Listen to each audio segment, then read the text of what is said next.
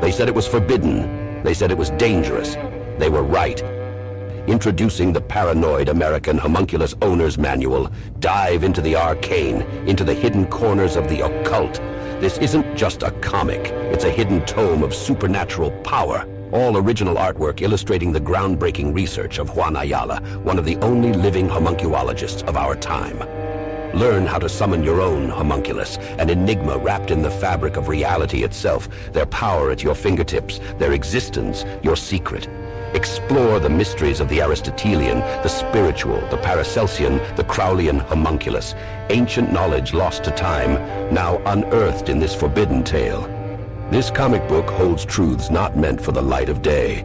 Knowledge that was buried, feared, and shunned. Are you ready to uncover the hidden? The Paranoid American Homunculus Owner's Manual, not for the faint of heart. Available now from Paranoid American. Get your copy at tjojp.com or paranoidamerican.com today.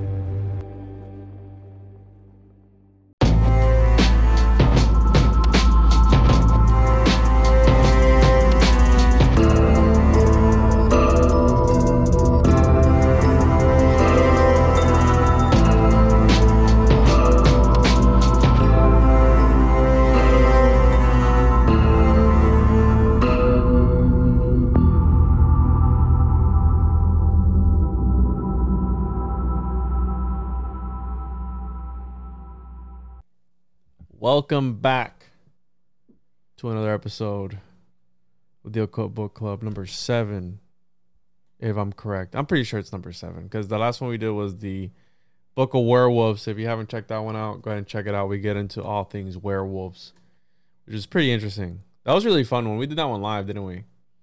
I think so, yeah. That was one of the live ones. Yeah.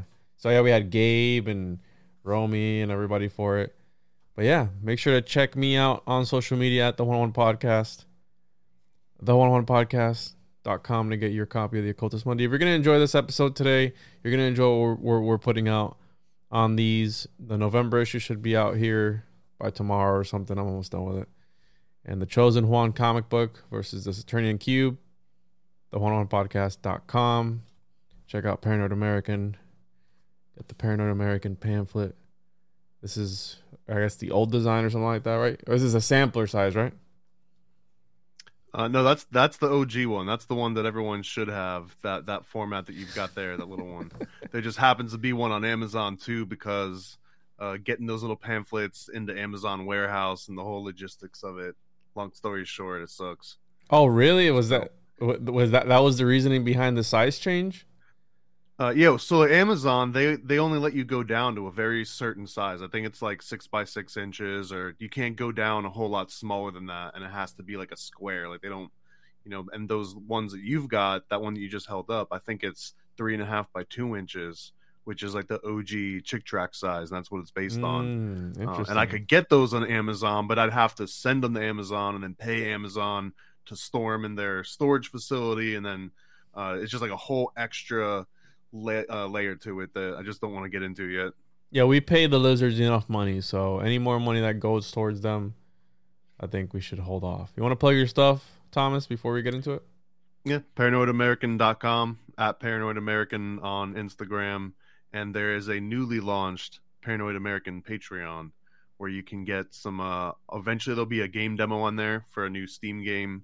Before it's even in early access, you'll be able to get access to that. And a whole bunch of new comics coming out that I'm only going to post on Patreon.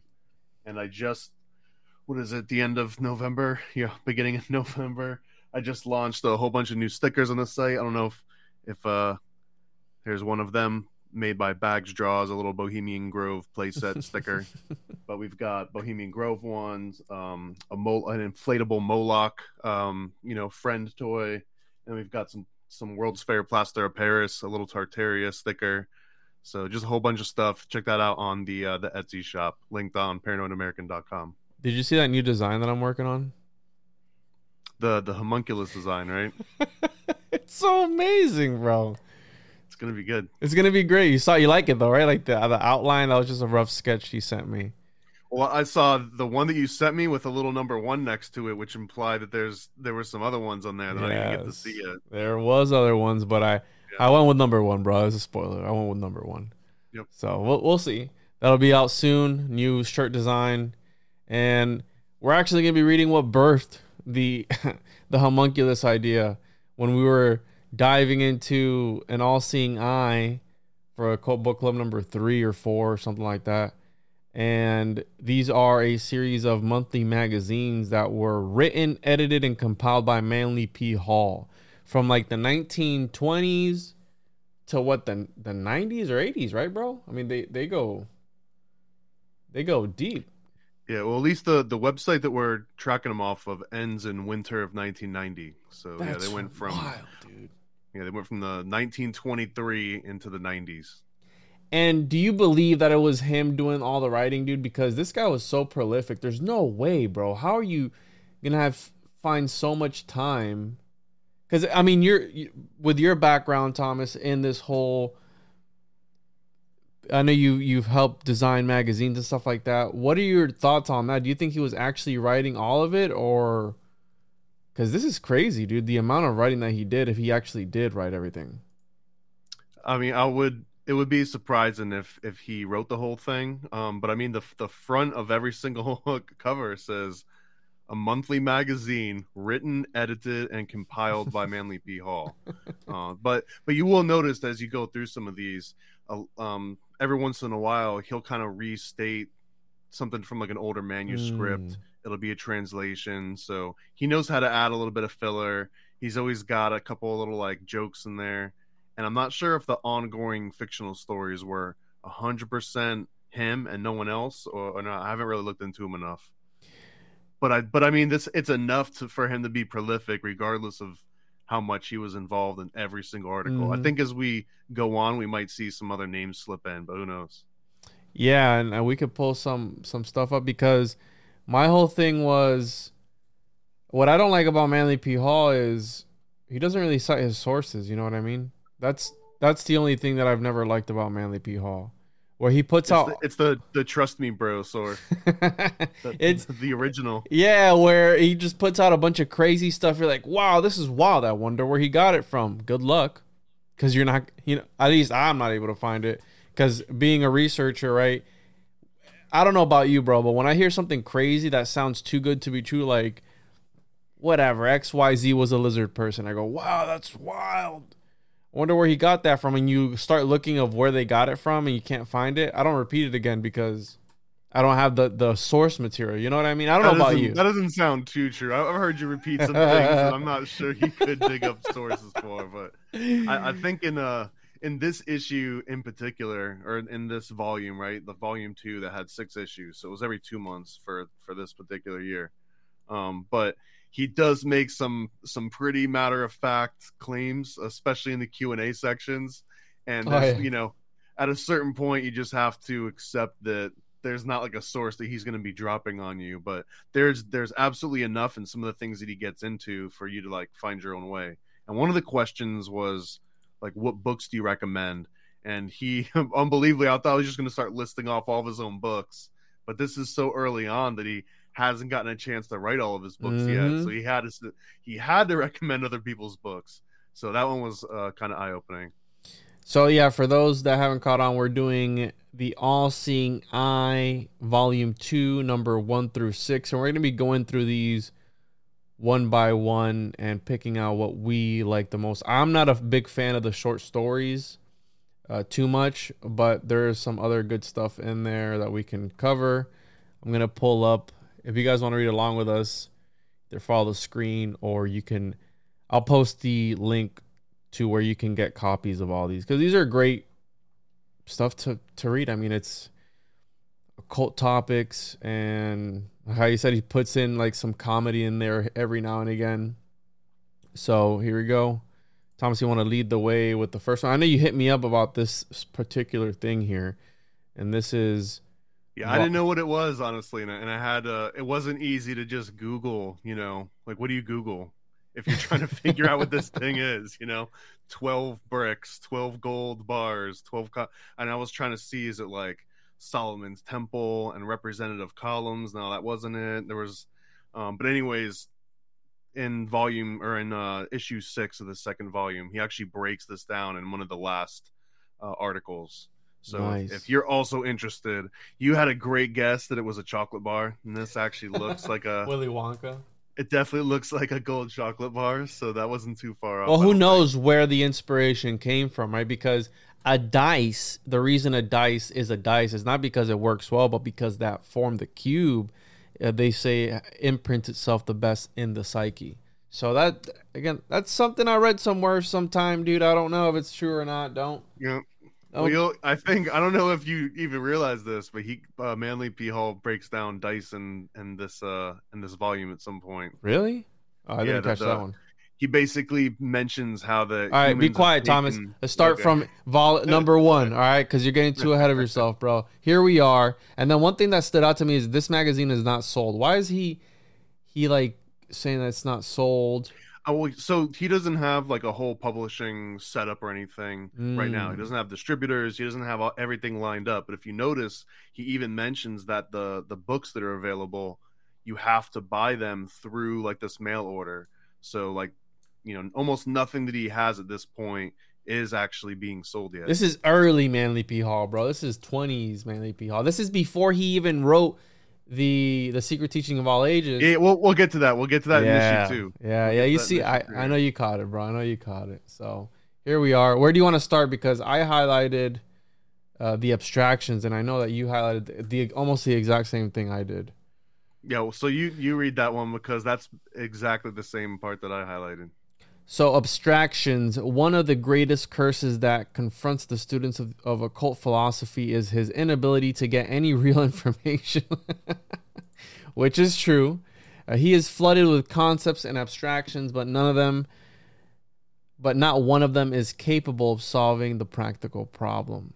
And I don't know what other part you put in there, but... And then, it continues on of, there's no greater abstraction on the face of the earth than the word truth, which covers every doctrine and misquotation known to man, and that we're told that truth is the answer to the problem, but we are never told what truth is, and that those that claim to have it demonstrate only an abstract condition which cannot possibly be true, because it doesn't answer any problem, solve any difficulty, nor educate the human mind in any practical way. So this is basically just the people and the gurus and anyone that acts like they've found enlightenment, or they've found like the secret, or they've found like the perfect anything, unless you can 100% demonstrate it and teach it to someone else so that other person can also have that same ability, then it's technically not a truth. So I don't know, and I think I really liked that he opened it up on this one, but also because it's a little hypocritical, because as like you go on, and just like you said, sometimes he doesn't cite the sources, and he'll make like an outrageous claim, or he'll just mention like a link between two things, and you'll wonder, is that just something that he fabricated? Did he read it somewhere else, and where did he read it? So that, I mean, again, it's like this magazine, he's good at kind of skirting between of saying like, well, I'm not professing the truth, I'm just kind of like laying it all out there, but we'll see, specifically when he gets to the Q&A sections, we'll see that he does think that he's got some kind of truth, at least in some context. What are your thoughts on that, bro? What are your ideas on secret societies and everything else aside? What are your ideas on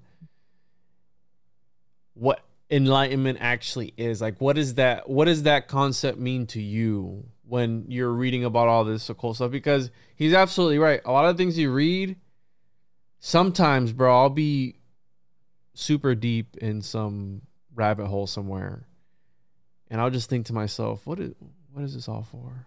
You know what I mean? Is it just for the podcast? What am I doing here? You know what I mean? You have you gotten that sometimes where?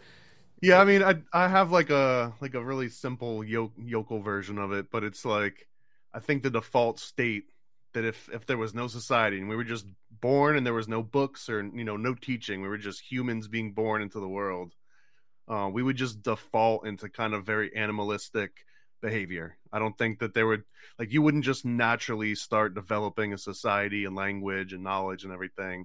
We would just kind of be animals. So whatever that thing is that like you can foster that brings you from that animalistic state into kind of like a higher consciousness state of humanity, and just passing on knowledge. Like that doesn't just inherently happen by itself. So I think that there might not be enlightenment in the same way that a lot of these books preach it, but there is the exact opposite of that pure animalistic state. There's something that, if that's one end of the spectrum, then the other far end of the spectrum is probably what a lot of these people are preaching to, like the ideal version of, which you might never hit that 100%, civilized on the scale, but striving towards that. Maybe that's kind of what all of this is about. Yeah, you bring up a good point. That's actually, yeah, you put that really nice.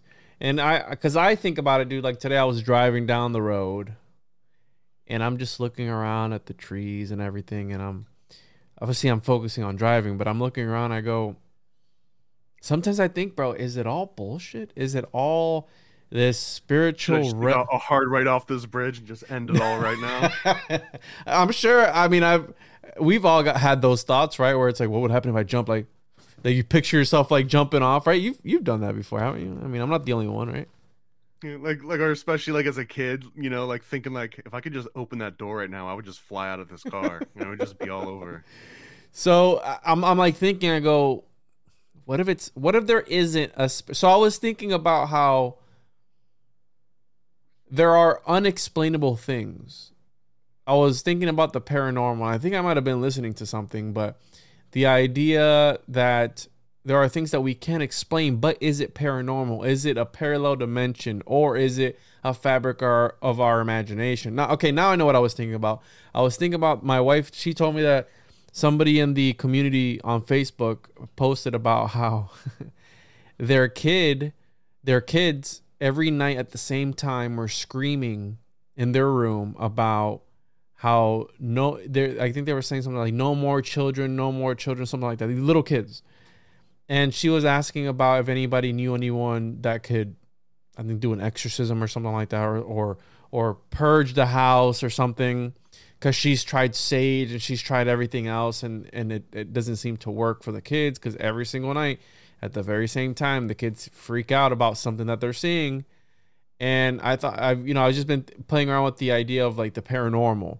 Is it actually something, or is it a fabric of our imaginations? Did people back then, when the earliest civilizations, were they also experiencing poltergeist activity or something? Is it a parallel dimension, or is it all, what I'm saying? Like, is it all bullshit? We've gone over this I think it's all bullshit, to be honest.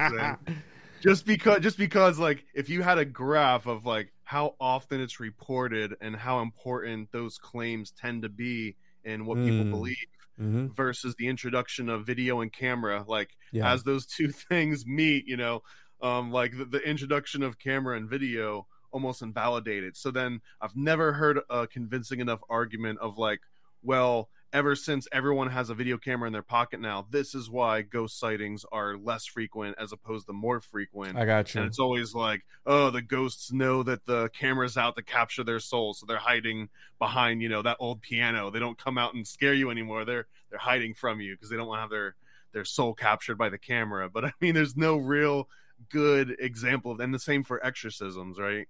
I don't know if you've ever tried to like track down the actual exorcist videos, but I mean, some of them just kind of range from obviously fake to ones where you just kind of end up feeling bad for the people involved. There's cases where people were starved to death, bro, where they were like malnourished and neglected, and they died from that, not from some demonic possession. But it's just something I was thinking about, because there are phenomena that we don't know, that we can't explain. Like, what is ball lightning? I'm sure there's an explanation, but weird stuff, you know what I'm saying? Like weird stuff like that, like ball lightning. Imagine you're walking in the Everglades one day and you're looking around and there's like just a ball of lightning just coming towards you. You'd freak out.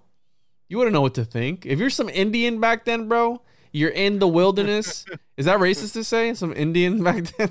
No, and you know what else was interesting? Because we were talking about doing some deep dives on Florida recently. Oh, we're going to do deep dives.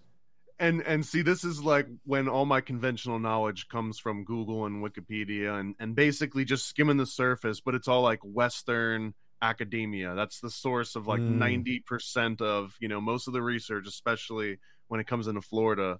But one of the interesting notes was that pretty much none of the Native Americans that lived here in Florida had any sort of written language. Every single thing was just all verbal communication. They didn't have, they didn't have any written documents of any kind.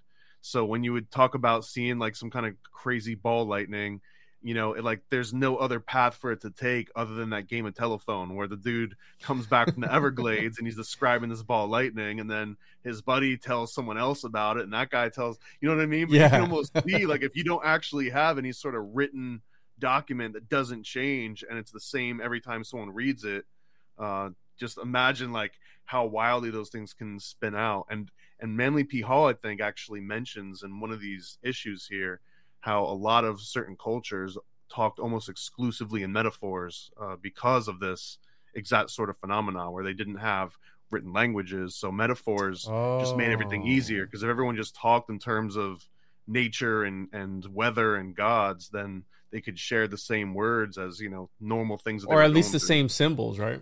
I mean, that's exactly. Yeah, that's exactly. the universal language, which is mathematics. They talk about that being the universal language. And yeah, it's really interesting. I was just thinking about that today, about how it might all be bullshit, and this isn't even a simulation. It's just life, and we try to connect dots where there's no dots to be connected. But that's just me, dude. So he's got a couple other quotes in this abstractions that I'll read out. Go ahead. Because I think that they kind of emphasize what we're just talking about. So one of them says that we know people who have realizations and who are living in the light and who are saved. And when they say these things, they say everything, for they couldn't explain the process to save their own neck. And they've accepted some sort of mental aphorism or tied themselves to a parrot-like concept and use it as the basis of their salvation. And we're very sorry for them, but they don't seem to be very sorry for themselves, so we can't do anything else for them. So he's mentioning fire, that, bro. Like, even if you've got your positive affirmation mantras, and I think one of his examples was like, everything's fine, everything's going to be fine every day, I'm getting better and smarter and greater. And he kind of is saying in a subtle way, like, sometimes that's bullshit, sometimes that's not actually true, and you're just telling yourself that. And if you keep telling yourself that, it's not actually a good thing. Which I don't know. It's funny because he's got this equal mixture of positivity, but also being very critical, like blunt. Not just blunt, but very critical about it. And as you know about his life as he goes on, some of this sounds very hypocritical in retrospect. But yeah, I mean, this being the second volume of the first thing that he ever really kind of like committed to writing consistently, you can see he's very ambitious here. But then he mentions another thing. It says, there's no greater abstraction in the world than to say, believe in God. I've never met anyone who has the slightest idea of what God is, and not one in a million knows the mental alchemy which must be passed in order to hatch such a belief. So I like this one. I can't remember which comedian. I want to say it's Doug Stanhope, but he's got this bit where it's like, if you had never heard of the Bible before, you've never heard of Jesus, you never heard of God, the Old Testament, just none of it. You know what I mean? Like, just a normal day, and you know everything you know now, but there's just no such thing as the Bible. And you walk into a bookstore and you pull out the Bible on a shelf and you just start thumbing through it. Like, would you actually pick up on it and say, like, hey, this book's actually making a lot of good points. I think this might be the legitimate origin of life and the story of like how we were all created. Or would you just kind of think like, oh, that's a kind of a weird, old, outdated fiction story, and just kind of plop it back on the shelf? So I think there's a little bit of sort of like relation between those two things, where the mental alchemy that it requires to even conjure up the entire system of religion, that most people, when they say they believe in God, it's really just that they've figured out a way that they can fit themselves into that pattern and kind of like live, nicely with it. Yikes.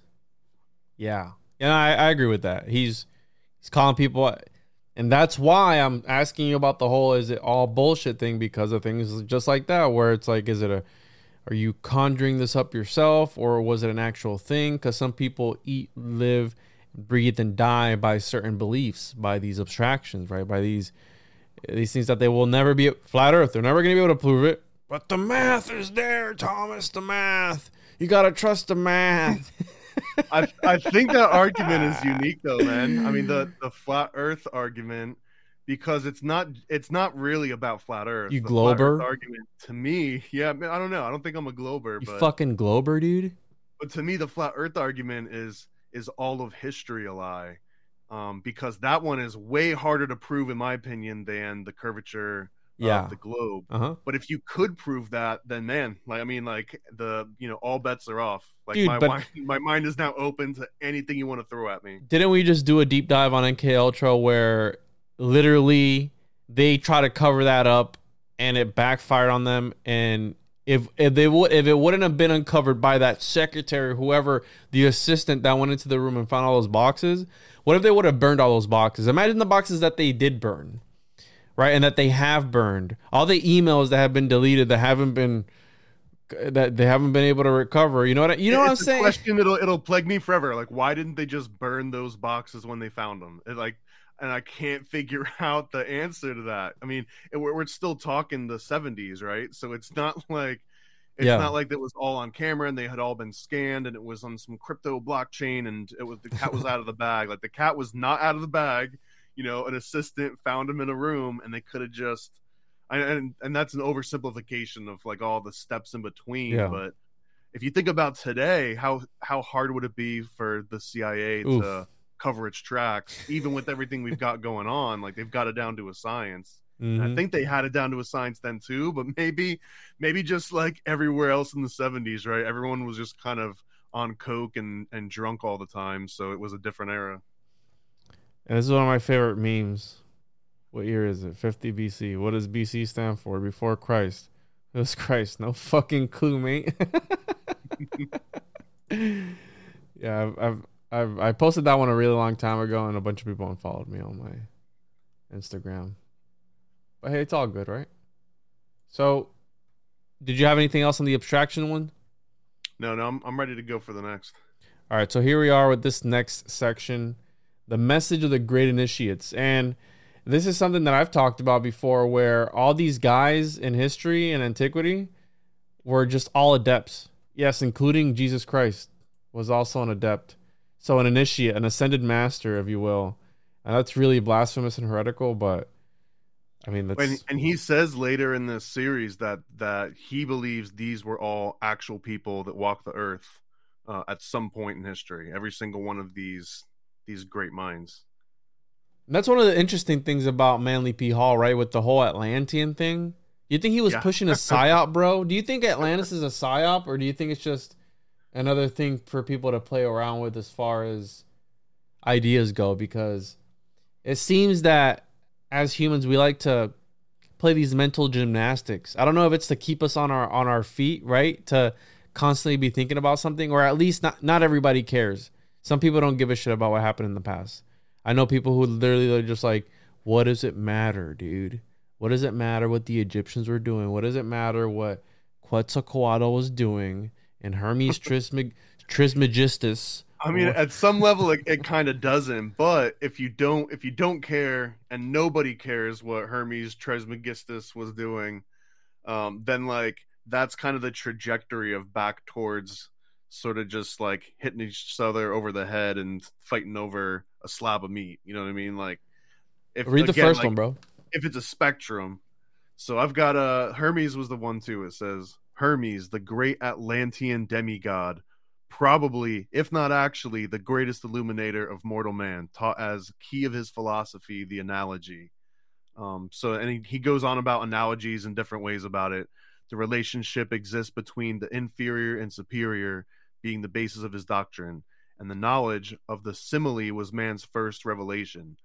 Hermes is often called the first messenger of God because he's the oldest that we know of, and his law of analogical reasoning is the basis of every philosophy of modern times. The essence of his teaching was that God and man were made in the same mold, and all things in the lower and in the lesser were made after the same pattern in the greater. So this is the as above, so below. But this being the first messenger that kind of brought that down. And essentially he's saying here that as above, so below is like that analogy portion of the SAT test at the very end, like the word pairings. But that's essentially, Hermetic philosophy. I think I took the SAT like one time, or it might have been a practice. Do you remember the word pairings though that I'm talking about? No, I don't. That's what I'm trying to think, bro. But It you're a would lot be older like- than me too. It would be like big is to elephant as small is to, and then it would give you like 4 options. Thomas's and it would be, penis, small is there- to. I got a long story about that one too. About your penis? Yeah, we'll get into that and for the Patreon. Okay, awesome. So we have Orpheus, how do you say that? Grecian? Is that how you say it? Grecian demigod, top man, the law of harmony, and the great work of harmonizing the spiritual and material qualities within his own soul. The 7-string lyre of Orpheus represents the 7 major rates of vibration known to consciousness at this time. Upon these rates of vibration, which are the basis of form, thought, growth, and culture, his philosophy was based. His 7-string lyre lyre, I think it's how you say it, representing the solar system and the 7 centers in the human body. And upon this, he taught man to play the harmony of nature and the music of the spheres. This harmonization of the centers of consciousness was the redemption of the human soul. Eurydice. Interesting. What's Eurydice? What is that? Eurydice, I think it's a guy's name. Wow, I'm an idiot. Okay, Eurydice. And there's something in here that goes kind of unspoken, and that's the concept of categorization, which was like another big quantum leap in sort of like human thought and philosophy, was just figuring out how to categorize things. He was a character in Greek mythology in the Auloniad,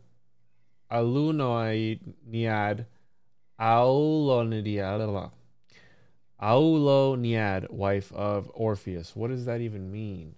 There were nymphs who were found in mountain pastures and vales, often in the company of Pan, the god of nature, and who tried to bring her back from the dead with his enchanting music.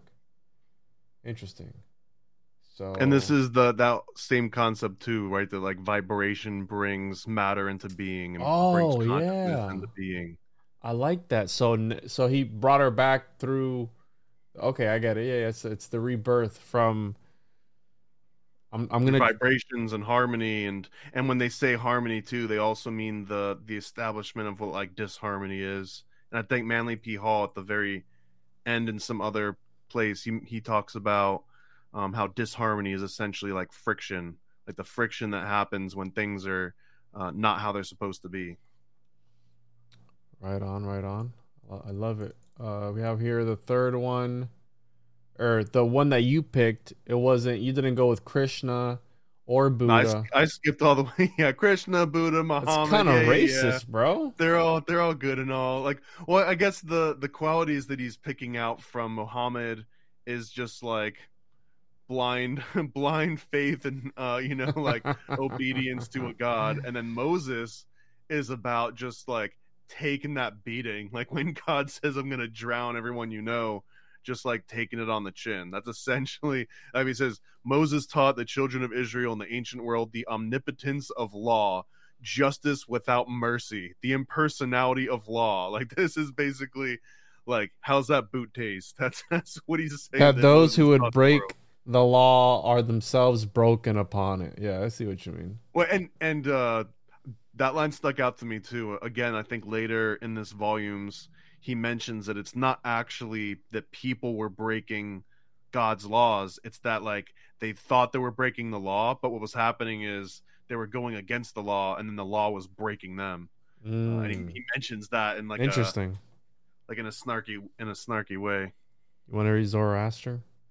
So this is the great founder, the faith of the Pharisees, and the fire king of Persia, who taught the doctrine of light and said the sun and flame were the most precious things in the universe, teaching that building of the fire within the soul of the individual, the fire burns in man, is the eldest of all flames, the man dependent on fire, and this fire is the divine essence of God himself, yada, yada, yada, blah, blah. This is initiates of the flame. This is pretty much exactly where Manly P. Hall lifted that concept from, and he doesn't say Promethean or Prometheus in here, but essentially we're talking about that same concept, the Promethean fire, which it's like Manly P. Hall's favorite sort of trope to go back to, especially as you start going towards all the rest of his writings. Like Prometheus is that dude, Lucifer, that's the light bearer, right? that comes up very frequently in that same exact context. Absolutely, yeah. And for those that don't know, the first episode of the Occult Book Club was on Initiates of the Flame, so check that out. We have here Daddy Plato. Plato's doctrines were based upon the principles of logic, and he taught his disciples the orderly creation, the logical creation, and the reasonable in the universe. He taught a geometrical base of all growth and instructed his followers that the universe, God, man, and nature are mathematical units capable of exact analysis. But I wonder where Plato got it from. Oh, that's right. He got it from Pythagoras. I'm surprised he didn't put Pythagoras in here, by the way. Where... Well, I've heard. I mean, I can't remember who told me this, but sometimes a lot of what Manly P. Hall writes is also what he doesn't write. So when you see that, like, he's got a list, it's like the Forbes list, right? You ever heard like in the Forbes list where it's like, here's the 100 richest people in the world, and you know that there's someone that's not on that list that's even richer than the number one, and that's how you know that they're so rich that they don't even, they know who to pay off to not make the list of rich people. So I think there's some unwritten names in a lot of these lists that Manly P. Hall comes up with. Like, you gotta know to know. Yeah, I got you. I'm seeing it, bro. I'm seeing it. It's all right, dude.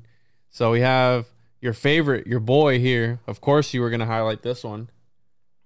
Jesus, the one teacher.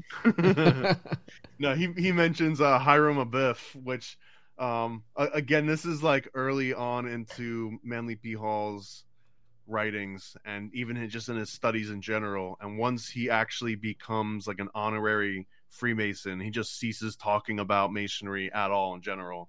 And I think a lot of his influence of Masonry comes from what he reads from Albert Pike, and that kind of stands out in a lot of different places. But here he writes, Hiram Abiff, the great Masonic idol and ideal, taught in his unspoken life the doctrine of human regeneration. And then he mentions that only transmutation lays the path of immortality, and every human quality must be transmuted into a divine and eternal thing. I mean, he's talking alchemy here, which is kind of an interesting language, because he mentions that, I think, too, in like the Buddha one, but here it's almost all kind of alchemy that he's talking about.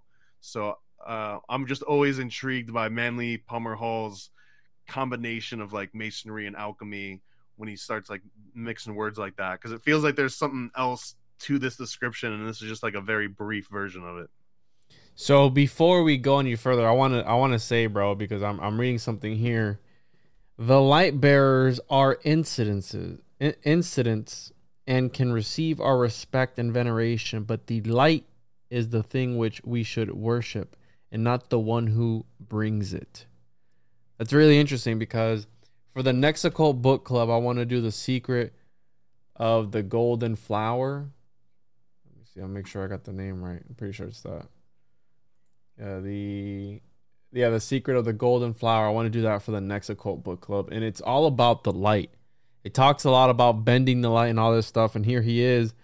This is obviously probably influenced by that, where how you're saying this Lucifer figure, this Prometheus figure, where he gave man the forbidden thing, which was the fire. The Titans were pissed off at him. But here he says to worship the light and not the one who brings it.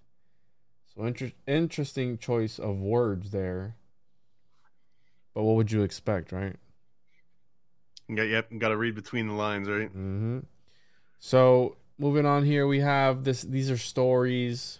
I'm not 100% on. Yeah, to be honest, I think that for some of the stories, I'd rather do like maybe a separate episode where we just talk about the different stories that he goes through. But for pretty much all these, I just kind of skipped the fictional stories. At least my notes on them. Fictional, right? Okay, yeah. Because I don't know if there's a whole lot of like hardcore Manly Palmer Hall fans that are fighting in comments over like, no, this is all legitimate, this is all real. Well, dude, I mean, I'm a big Manly P. Hall fan, but some of the stuff he does and says pisses me off too, and I've listened to hours and hours and hours of his lectures.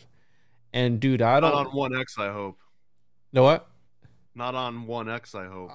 Sometimes you can't mess with the delivery of the message, bro. That's the thing, dude. No, for real. You can't. Sometimes if it was meant to be relayed in that format or in that certain speed, I sometimes keep it. Depends on what I'm listening to. Sometimes I'll keep it. If I'm studying a material, I won't speed it up because I need to be able to intake it. But this guy, man, I mean, we've talked about it, where he's just sitting there, he's just going on and on and on, no notes, bro. What in the world, dude? Take a look at this because I wanna read the description on the next issue, and then I want to do the one that he describes in this one because actually I have a story behind that one. But this, the plate description you're talking about. Yeah, the plate. So just intake, you got, you can consider this mercury, right? Or this is the microcosm and macrocosm that they're showing. We'll get into it, but this character right here, that's like a Mercury or Hermes, right? Sure. Okay, whatever. Fuck you, Thomas. So description of last month's play, I'll bring that up here in a second. But I like when he's asking for money, dude. Did you read all the parts where he's like, listen, we need your support. We can't do it without you. And here he is asking the notice of subscribers. We must therefore ask you to cooperate further with us in this matter and assist in securing a greater number that the necessary printer's bills may be paid. And we trust that the next 6 months of this magazine will meet your approval. You know how that is, man. Begging people for money so you can print your book. I mean, that's not a lot has changed in 100 years. Yeah, exactly. But it's just imagining him asking people for money. I know later on in his life it wasn't hard getting money because they were just like throwing it at him. But I think there was some shady stuff going on with him too, bro. You think Manly P. Hall is a lizard person, dude? A lizard person? I mean, if lizard people exist, then I would say he would have to have been one of them. I'll leave it at that. Wait, so a paranoid American doesn't believe in lizard people? Is that what you're trying to say? Saying if I do believe in lizard people, then I would say Manly Palmer Hall was probably a lizard person. All right. Manly P. Hall was a lizard person. So here we are, bro. You can read the first one. We have the questions and answers department. Well, so I didn't even care about the what is a soul and does our life belong to us. I was interested in a couple of the different ones, but one of is what is free will, and I guess this is before where when Manly Palmer Hall was talking about don't believe anyone when they say that they've got the truth and they're just kind of like being vague.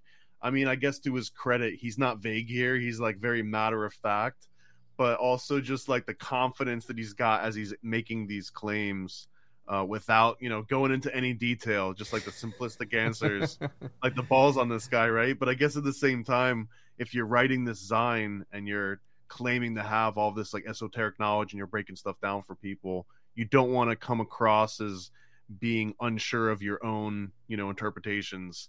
So there's not a lot that he writes that doesn't sound like this matter of fact answers. But so what is free will? And according to Manly P. Hall, like here's the answer. Like you don't have to worry about all of the thousands of years of philosophy or anything. Just here's the answer finally.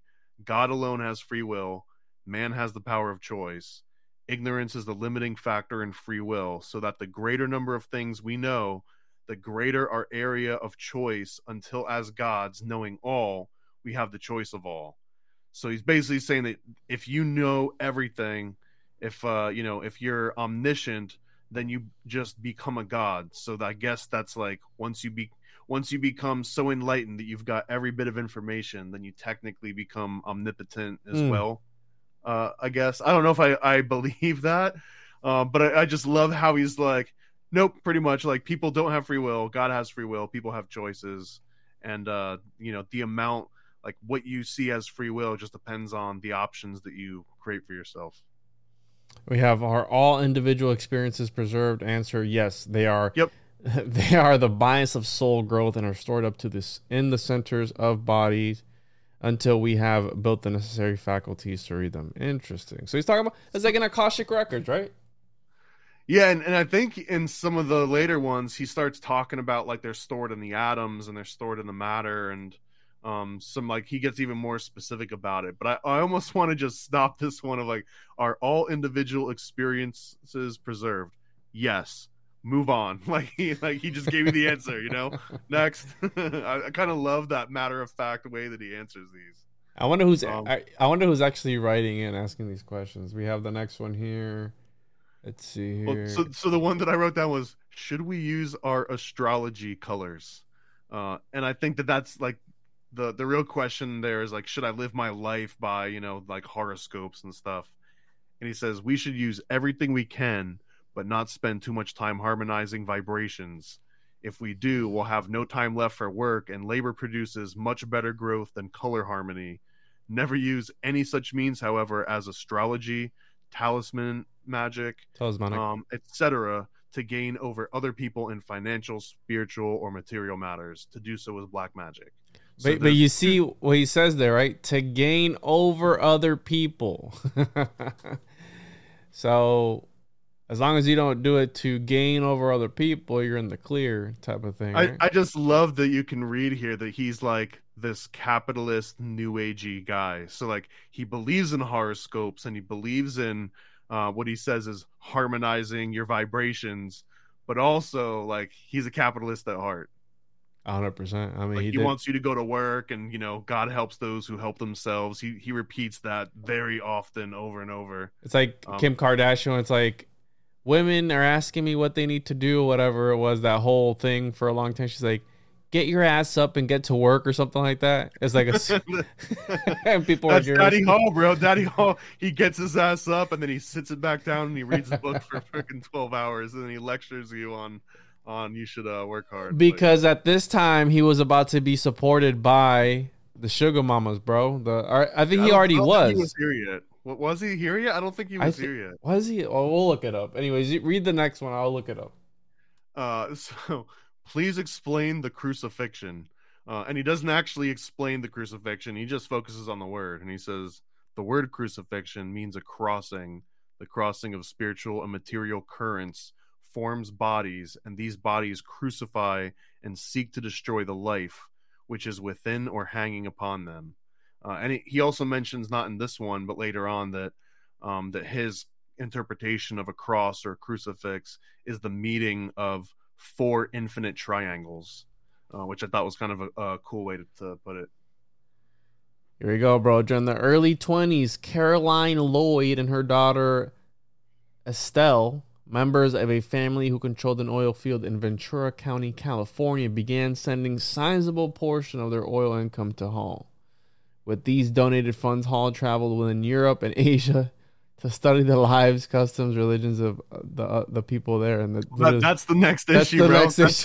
Yeah, we're gonna see the very real effects of the sugar mama's money just starts rolling in. So Hall he hits the world, and he's like goes on a worldwide vacation. While visiting London, England in the early 1930s, Hall acquired a substantial collection of rare books and manuscripts about alchemy and esotericism from an auction agent at Sotheby's. Owing to economic conditions resulting from the Great Depression, he acquired the collection for a price much lower than normal.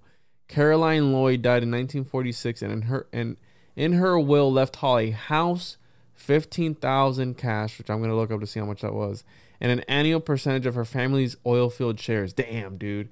Valued at approximately $10,000 per year for the next 38 years. Yeah, so he never had to work for those next 38 years. And this is not including the income that he actually gets from going on the road and talking and publishing books. And dude, everything. This is just to keep him paid and fat. This is wild. $15,000 in 1946 was the equivalent to $228,313 with 85 cents. I mean, if someone wanted to drop that on me, I could just focus on comics for nothing but comics. Nobody's dropping that on you, Thomas. Nobody's doing that, dude. Hit me at patreon.com/paranoidamerican. Wow, dude, this dude was an instant. Almost, he was a thousandaire almost instantly. Before he was even 30 years old. So I can see how he was able to do all this. Because I've always wondered, bro, how some people go so hard in the paint, but you got people who don't have podcasts who can just focus on one topic at a time. You know what I mean? Yeah, they don't have that brutal back-breaking podcast work to take up all of their time. No, it's not that. It's that I have something that I call occult ADHD, where ADD or something, where I can't focus on one topic at a time for a very long time because I want to start. I'll be researching 3 or 4 topics at a time, and you know this, dude. How many days? How many weeks have we been at it about recording the next occult book club, and I haven't been able to because I've been reading other things and haven't been reading what I need to be reading. So you're a witness, dude. You heard it here first. Yeah, that's Juan right. is the reason for the slow trickling. But it's not like we don't podcast together. You know what I mean? Like we still do podcasts. That's right. Well, if it's on Tartaria or werewolves, we're down. Or Jeffrey Dahmer. This was the next one to synthetic sympathy, and this I think is a good example of what I was just talking about, where you've got this mix of like new ageism, but also a combination of like pulling yourself up by your bootstraps, like something like your dad would tell you when you haven't had a job for like 2 weeks and he wants you to start putting applications back in. Like he kind of rubs off in that same way. And this article, he talks, and this is a little bit controversial. Like I'm not sure how much I agree with the exact things that he says here, but basically he's saying that there's 3 main emotions in human emotions have this like range of 3 main things that he breaks it down into: mercy, compassion, sympathy. And he says that mercy's good, compassion's good, but that sympathy is like the horrible one, and the sympathy is like an enemy. So essentially he says mercy is the transmutation of selfishness, arrogance, and the ever-present instinct in the human soul which condemns unheard. So mercy is basically humility and, putting yourself not first and, kind of considering others. That's sort of the mercy aspect. Compassion is the transmutation of passion, in which the fire of lust and greed is transmuted into deep understanding, a deep calling from the soul, a great love born for the lesser love, blah, blah, blah, blah, blah. This is like not just sympathizing with someone, but having compassion for them. And then he talks about sympathy. And this is where he kind of gets into the paint. And he says, the third is sympathy, which in itself a betrayer of mercy and compassion. And there's nothing more at fault in all the universe than sympathy. Which is like that line right there, taken out of context, sounds so extreme to me, right? There's nothing more at fault in all of the universe than sympathy. Sympathy is the lullaby of endeavor. It's the death rattle of opportunity, and those who use it as a power play havoc with the plan. Where others sympathize with us, we continue in our errors, fostering them instead of destroying them, nursing them instead of removing them. This is that like, stop babying the child, dear. Because I'm maintained for the rest of my life. Yeah. I mean, it's kind of rich when you realize that like the very next step, like as he was writing this, he was just getting this check for $200K cut to him. And 10,000 a year, which is probably an equivalent to for 38 years, 10,000 a year was $152,000 a year, dude. The equivalent to that. So not nothing. Not nothing. Yeah, this dude was set, bro. I mean, he became one of the greatest occult. He makes good points, though. He makes good points. Sure. And I think I do think hypocrites can make good points. Like you can still learn something from a hypocrite saying things that are true wisdom just because they themselves. It would just be like if like an idiot heard like the formula to some math equation and could recite it enough to transfer it from one non-idiot to another non-idiot. It doesn't mean that the idiot is now smart because they were able to transfer some kind of arcane and complicated knowledge, but they were involved in that process. Yeah, go ahead with the next one. So he says, man must be inspired in his efforts instead of being sympathized with in his ailments. The philosopher of old never sympathized with a crying child, but sought to teach him the lesson of his fall. I like that one. I mean, that one, it makes sense. Again, it's just like tough love is kind of what he's describing here, and how, you know, he's opposed to sympathy in general, which I just like. I like the concept of like angry Daddy Hall. And then he does this a lot. This is one of my favorite things that we're gonna see him do constantly, where he's like, "There's two kinds of people in this world," and I always read it like it's like an angry radio like host. scolding you. And the name of this guy is probably before your time. There's a guy named Mickey Rooney who used to come on like one of the news channels, and he was just always ranting about things that sounded like they could have been jokes, and maybe they were, but he legitimately got angry about it. Like, you know, why do they call them parkways and driveways when you drive in a parkway and you park in a driveway? But like, he would legitimately sound like he was getting angry about it. And it's like the Peter Griffith, you know, what really grinds my gears. I think it was kind of like the OG version of that. But anyways, Manly V. Hall makes these claims constantly, where he's just like putting people in the buckets. And he says, "There's two kinds of people in the world. One is the kind that are always bewailing, and the other group is the one that's eternally trying to find a real reason for the ever-changing conditions of life." So like, the way he's describing it, it's just like, you're either just like a big baby just crying all the time and whining, or you're like getting down to business and you're figuring out the truth of all life. Which I don't know. I don't know if I fit everyone that I know into those two buckets exclusively. Get yourself a sugar mama. I love how he does it, man. I mean, he states it so matter of factly. You know, there's two kinds of people in this world. So yeah, I'm gonna highlight every time I see he says that. I'm gonna highlight those, and we'll cover them. And I like this part here. When a great prince of Egypt died, they hired mourners to weep at the tombs, and great processions of white-clad figures howled and wailed behind the funeral cortege. Is that how you say that? Cortege, for so many pieces of silver a day. So it's like, are these crisis actors, bro? Are these the OG crisis actors? Where when the Egyptian prince died, they would come out. The richer the family of the departed, the more weepers were hired, so that when a great dignitary died in the streets, it literally ran with tears, which were paid for at so much per. What the fuck? Yeah, and like if you could, he makes a point here, sort of between the lines too, but you could technically raise your kids to just know how to cry better than other kids, and now they'd kind of be like a shoo-in. Like, your entire profession, your career for life could just be you cry for people.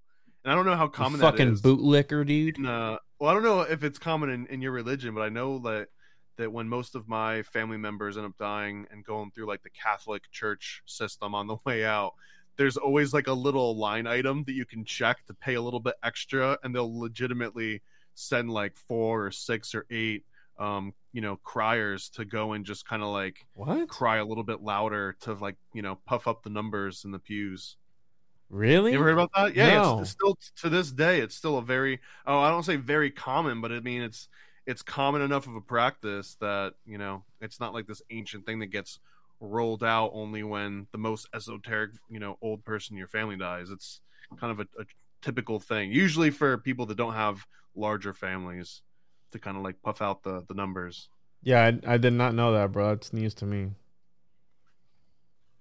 You want to go with the next one here? Yep, 7 natural laws. So, and again, like, I don't know if these are his 7 natural laws, or if these are 7 natural laws that he's amalgamated from other sources. It's not always 100% clear, but he says that.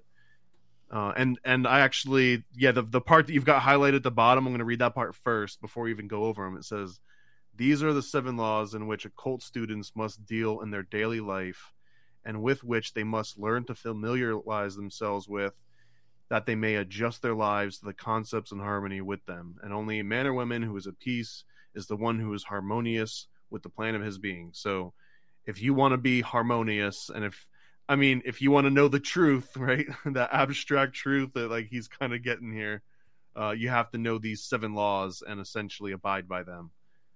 Which I don't know if I like all 7 of these laws, but that just might be me not liking rules in general. So he says, the law of evolution. Everything in the universe is at some stage of an endless path leading from absolute nothingness to perfect omnipotence. And everything in the universe is greater today than yesterday, and will be greater still tomorrow, which is almost exactly the opposite in what he was chastising people for in the abstractions, because he literally says in the abstractions, one of those examples is people that are like, oh, don't worry, things get better every day. And here he is in the very next issue talking It's about gonna the be law better. of evolution. And I guess just at a premise, I'm not sure if I believe in this general concept that everything is constantly on their way to getting better. Like there's such thing as de-evolution, right? Things like the fall of Rome. Like sometimes things are getting better. The Tower of Babel. Sometimes things get kind of good and then they crash down and they get bad. So it's not just like everything's constantly getting bigger. But it depends on how far you want to zoom in or how far you want to zoom out on if it looks like it's an absolute disaster or if things just look normal. I agree. I agree with you on that, because we can't just assume that, right, things are gonna follow a regimen, right? Because they tell us it is, like the whole Darwinism and all that stuff. We know that that's a psyop because the guys behind that, right? I mean, you're doing research on it. You know what I'm talking about. We're not allowed to talk about that anymore. Yeah, we're not allowed to talk about it, but it's true. So he goes on and he talks about the law of compensation or karma. As you sow, so shall you reap. Every cause you start in motion, every thought, every action, good or bad, has an unavoidable result and reaction. To me, this is a little bit abstract. Like, all right, every action has a reaction, but like, what does that mean exactly? Like, are you talking about if I said a mean thing that now I'm going to go to hell, or I'm going to get reincarnated as a cricket, or like what exactly is that, reaction? And the way that he says it here, it's almost like, well, he knows, and you should know, but I don't know. I sometimes I get that feel, so I'm going to call him out. Calling out Daddy Hall, some of these. Very matter of fact, right? The law of polarity, everything in the universe expresses itself through two poles, positive and negative. The law of polarity. Everyone fits into these two groups. The law of polarity teaches that the work of man is to establish himself at a neutral point, exactly between the two poles, which position is the place of balance, hence omnipotence. Oh, okay. Well, so this one's I agree with this. Makes sense, right? It makes sense. It seems very obvious, but remember back when he was talking about free will and that only God has it. Like only God has it, but that humans, it all depends on like what your spectrum of options are, right? But this again, like this law of polarity, it's almost like, does that mean if I'm a good person, right? Like I know what good and evil is, and I kind of like, meter myself between the two. But if I all of a sudden learn about something like, Dahmer, like all of a sudden now I know what Jeffrey Dahmer is and like Dahmer's whole backstory, does my middle point like shift a little bit more evil now because I get you. of the law of polarity? Yeah. So, and I might be taking that too literal, but again, it's like if you start learning about, staring into the abyss constantly, your horizons start to widen and widen and widen, and then those poles start to shift. Yeah. Well, and also what you considered like, normal vanilla middle of the lane might all of a sudden, like you come out of your hermit hole after like 3 years of like the most extremist research, and what you consider normal is like so far beyond what anyone else would consider it. So, and we know that information changes people too, right? So how you're saying, the more you learn, the more that could be adjusted. And your ideologies, because look at all these guys, right? We talked about Kandinsky on the last episode we recorded, and how you said he wasn't always all crazy. That came after the fact, after they probably did some MK Ultra stuff on him. So who knows? Absolutely. So they got the law of periodicity. Periodicity? The law of periodicity demands that after every expenditure of energy, there must be a time of repose for the restoration of lost power. We see it in periods of sleeping, waking, winter and summer, life and death. So this is Daddy Hall saying that naps are in accordance with, God's law, and that if you do want to seek enlightenment, naps are. Is that why you nap? In line with this. I really don't nap, man. I wish I did, but I don't. I nap sometimes. Not once you have kids, you can't really nap because. But see, you can drop that. I'm not taking a nap. I'm just adhering to the law of periodicity. No, I'm resting my. I always say I'm resting my eyes. My wife gets mad because I'll be like, "No, bro. I am going through a time of repose to restore my lost power, recharging one's chi, and you fucking just sit there." Like, motherfucker. Yeah, I did that the other day. She's like, "What are you doing? You're not going to sleep, are you?" I'm like, No. I'm just resting my eyes." And then just power nap. Bro, I was like this, and she's like, "What are you doing?" I start snoring, bro, as soon as I close my eyes. So we have. There's all those like sleeping patterns, right? Like Da Vinci and like a whole number of them where they split their sleeping up into 12 different sections, and some of them was as little as just like a 5-minute or like a 10-minute power nap.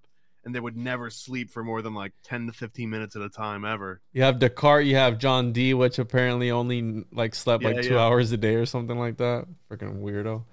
So then we got the law of alternation. Everything alternates between its poles. In successive births, man alternates in his forms from positive to negative. For the laws of nature demand that we receive the benefit by the experience of both the positive and negative paths. And then it says, every 7th swing in human evolution, we have a perfect type of a male or female form, for these are the 2 extremes of the pendulum. And as soon as I read that, my first thought was, what swing am I on now? Like, I don't feel like I'm on swing 7.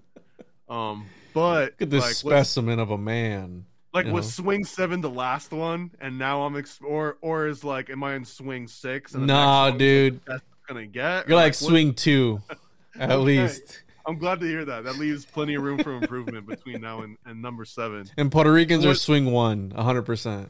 Well, so you think what swing are you on personally right now? You on swing 1? I think, yeah, dude, we're too lazy to be any other swing. We're like we're like kicking it off like we're the first initial like push, you know what I mean? So hey, maybe this is what Hitler and all those guys were trying to do, right? They were trying to push for that 7th swing. And I told you, bro, the Darwinism stuff is a psyop, dude. Well, and I wonder, I mean, could you apply some kind of like Tesla electricity magic here, where you're not just limited to the swing of the pendulum, but every time it swings back, you use that like law of reverberation or whatever it is, like, you know, so that like you're kind of building that momentum. Well, no. I'm going to stop you there, because the reason why I want to do the secret of the golden flower is because it talks about exactly what you just said. I read today where motion from momentum is unpredictable. Let me see if I can find it here. I'm going to look it up because it said something just about that momentum too. That momentum was not good. Well, it's like the video of like the dudes jumping on the trampoline, and like every time they jump, all their friends jump, and then like by the time they get to the 10th one, they're like 30 feet up in the air. Action caused by momentum is random action, not essential action. And that stood out to me because what you're saying, dude. Therefore, it is said that action influenced by things is human desire, while action influenced by things. It sounds like something you'd read it on someone's like bathroom when you walked in, like above the hand towels. What, that action caused by momentum is random action? Yeah. Not essential action. The new line of a bath decorations by Paranoid American. So, dude, that I think that'd be a good market, right? Like make cryptid inspired or conspiracy inspired like bathroom decorations for people. They do have like cryptid soap, so maybe I do need to move into that space, like some JFK, like assassination soap. Yeah, some MK Ultra bath salts. I think that would be. I think that would be a good idea. Actually, I like that idea. All right, let's keep talking after this. Where are we at here? So we're on the law of harmony and rhythm, and that nature's divine plan is harmony, and that inharmony is the friction caused by bodies out of place. Which I like that visual. You know, if you imagine like one of those like weird art sculptures where it's like 2 combs that are like grazing back and forth, and they all just have to like be perfectly aligned. And if just one little thing gets out of line, you know, the combs like scrape each other and it makes a big noise, and you know, maybe there'll be like sparks, but essentially you're talking about friction because something's just not how it was designed to be. That said, one of my favorite. This is something that my dad always used to say. Like whenever you bring up like, oh, the harmony of nature, and you'd be like, fucking nature didn't invent central AC. And nature, harmony of nature is like like the cat that just went out there and just tore up a nest of 6 baby bunnies, not because it was hungry or because it was because it was an asshole of nature. Yeah, it was just it wanted to have fun and it decided that like I just want to taste blood for 30 seconds and have fun with it and then move on to the next thing. Like the harmony of nature is like a cat destroying a bunch of baby bunnies for fun. That's kind of that like always keep that in mind when people bring up harmony of nature. That actually happened when I was a kid too. I had some bunnies in Puerto Rico, and my grandma put them in the garage. I remember, but the garage wasn't like a garage door. It was just like this gate, right? There's like this gate where it's got the bars on it, and a cat got in it and tore the rabbit's head off, and just like that. And there was like blood everywhere. I remember that. It was blood everywhere. And how you're saying exactly that, it was just being an asshole. There was no reason for why that cat needed to do that, but it did. So we have, and this is here. Cats are a good example too. When people bring up like, oh, humans are the only species that like hurts each other. Like nope. Nah, bro. Like cats will just hurt other animals for fun because it's fun to them. Do you have cats? There's plenty of other species. Not right now, but I have had cats and I've seen the different personalities. Yeah. And here's another matter of fact, Hall. The law of reincarnation. This is the hardest doctrine for most people to accept. But everywhere in nature, we see the necessity of it. It is the only law we can find which explains the inequalities of temperament and the degrees of intelligence which we find in the world, and at the same time retain a just theology. Either this law must be an actual fact, or else the divine plan lacks the principles of justice, and human equalities and suffering must have other cause than the whims of deity. This law is taught in 3/4 of the world religions. This was my favorite one, too, that he mentions here, because specifically this part where he says, either this law must be an actual fact, or else the divine plan lacks the principle of justice. It's almost like I hope God's listening to me right now, and it's like, bro, there better be some like bigger plan behind all this, because otherwise this is really messed up. Because I'll be damned. Yeah. I'll be damned if this isn't part of the plan. All right. Yeah, it's like I used. Yeah, and then and the way that he says too, though, where he says that it's the only law which we can find which explains the inequalities, and at the same time retain a just theology. So I mean, it's kind of like saying like we found it. This is the only answer, because anything else just wouldn't make sense based on these two premises here. And did you catch this? The fake newspaper. Well, I don't know if you noticed that's in every single issue. Yeah. There's a Pearly Gates Gazette. Yeah. So I want to go up here real quick to the explanation of the plate, where this name stood out. Right, Henry Kunrath, which is one of the greatest alchemists ever, and this is actually volume 1, number 6, where because they let you contemplate on it. But here's this painting, this alchemical plate, and the story behind this is he was one of the great medieval alchemists and Kabbalists and supposed a member of ancient Rosicrucian Brotherhood. And apparently the figure represents Hercules, androgynous man Christ, strangling the serpent of evil and exalting the serpent of wisdom. So we have the little baby Hercules there, right? He's got like 2 faces. Says homo. It says homo on the top there. But that's blasphemous, bro.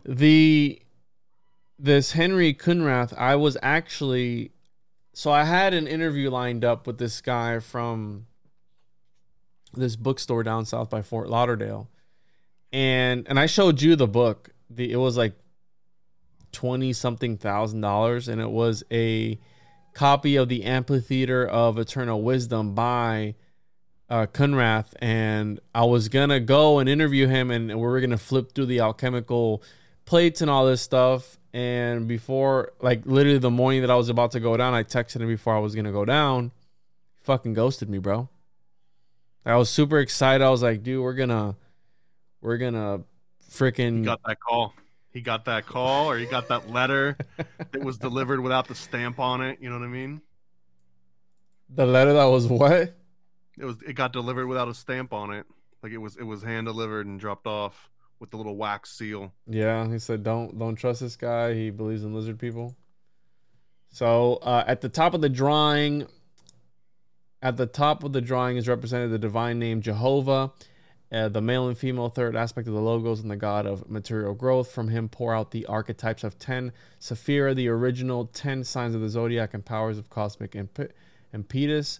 All things first exist in archetype or cosmic plan before they are concreted in matter.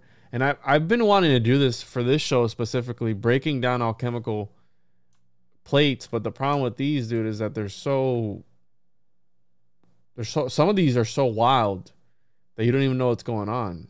And again, here we have Manly P. Hall breaking this down like it's nothing. Like it's just another day in the office, dude.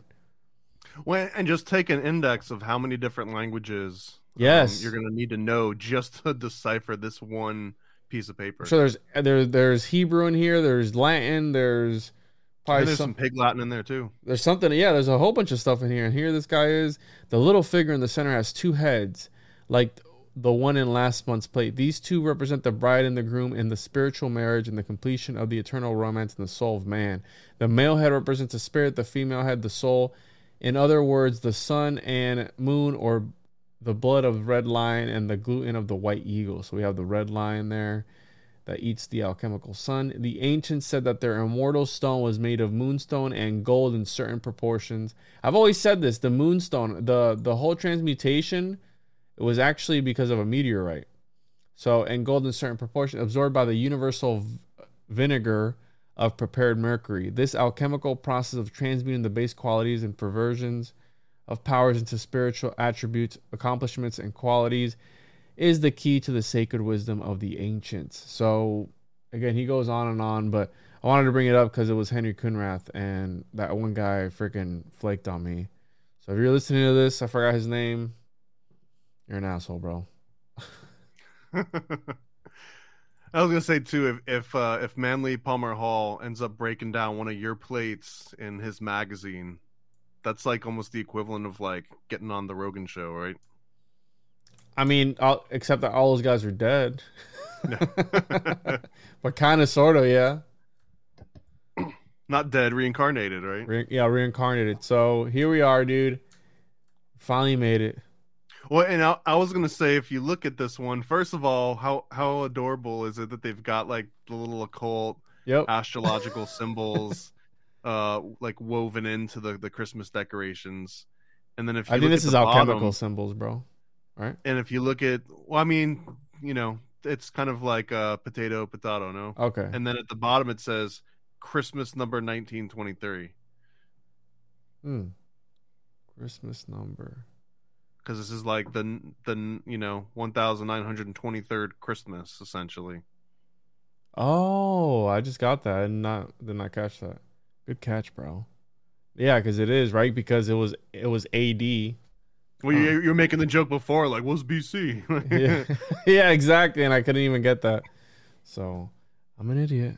You want to read this part? Because this is the part that stood out to me. So he's got a special note. And if you look at that, like the third sentence down, it says he's talking about he's going to go onto this like big trip, and he's going to cover the entire trip will cover 38,000 miles of land and sea, and from it I shall gain the material to complete work on 2 large books of symbolism, which I am now preparing, and also for an occult encyclopedia, which is to follow shortly.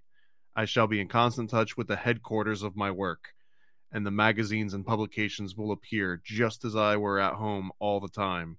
So clearly some other people are going to take up the reins in his the following issues, but he doesn't necessarily give everyone credit for exactly what they contribute, so it still seems like it's all him. But when he talks here about the 2 large books, and specifically the occult encyclopedia, which is to follow shortly, like this is him planning out the secret teachings of all ages, which is kind of cool to read, as Yep. like, you know, like this is the before secret teachings.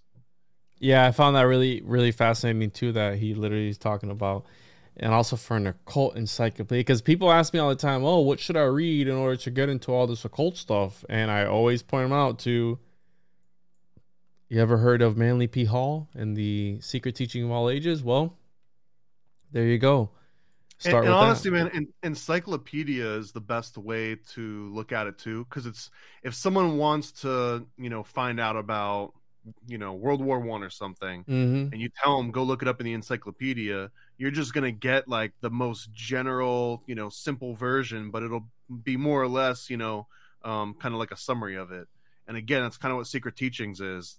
He doesn't go into any one topic in so much depth that like all of the light is, you know, like he's completely unveiled this topic and he's deculted it entirely. It doesn't ever happen. It's really just this huge collection of a whole bunch of little things. And if that book in particular doesn't pique your interest, then there's not a lot out there that will. But if it does, then it's kind of like the starting point, you know. That's your gateway drug into grimoires and alchemy and all sorts of weird sort of like Neoplatonic philosophy and all kinds of stuff.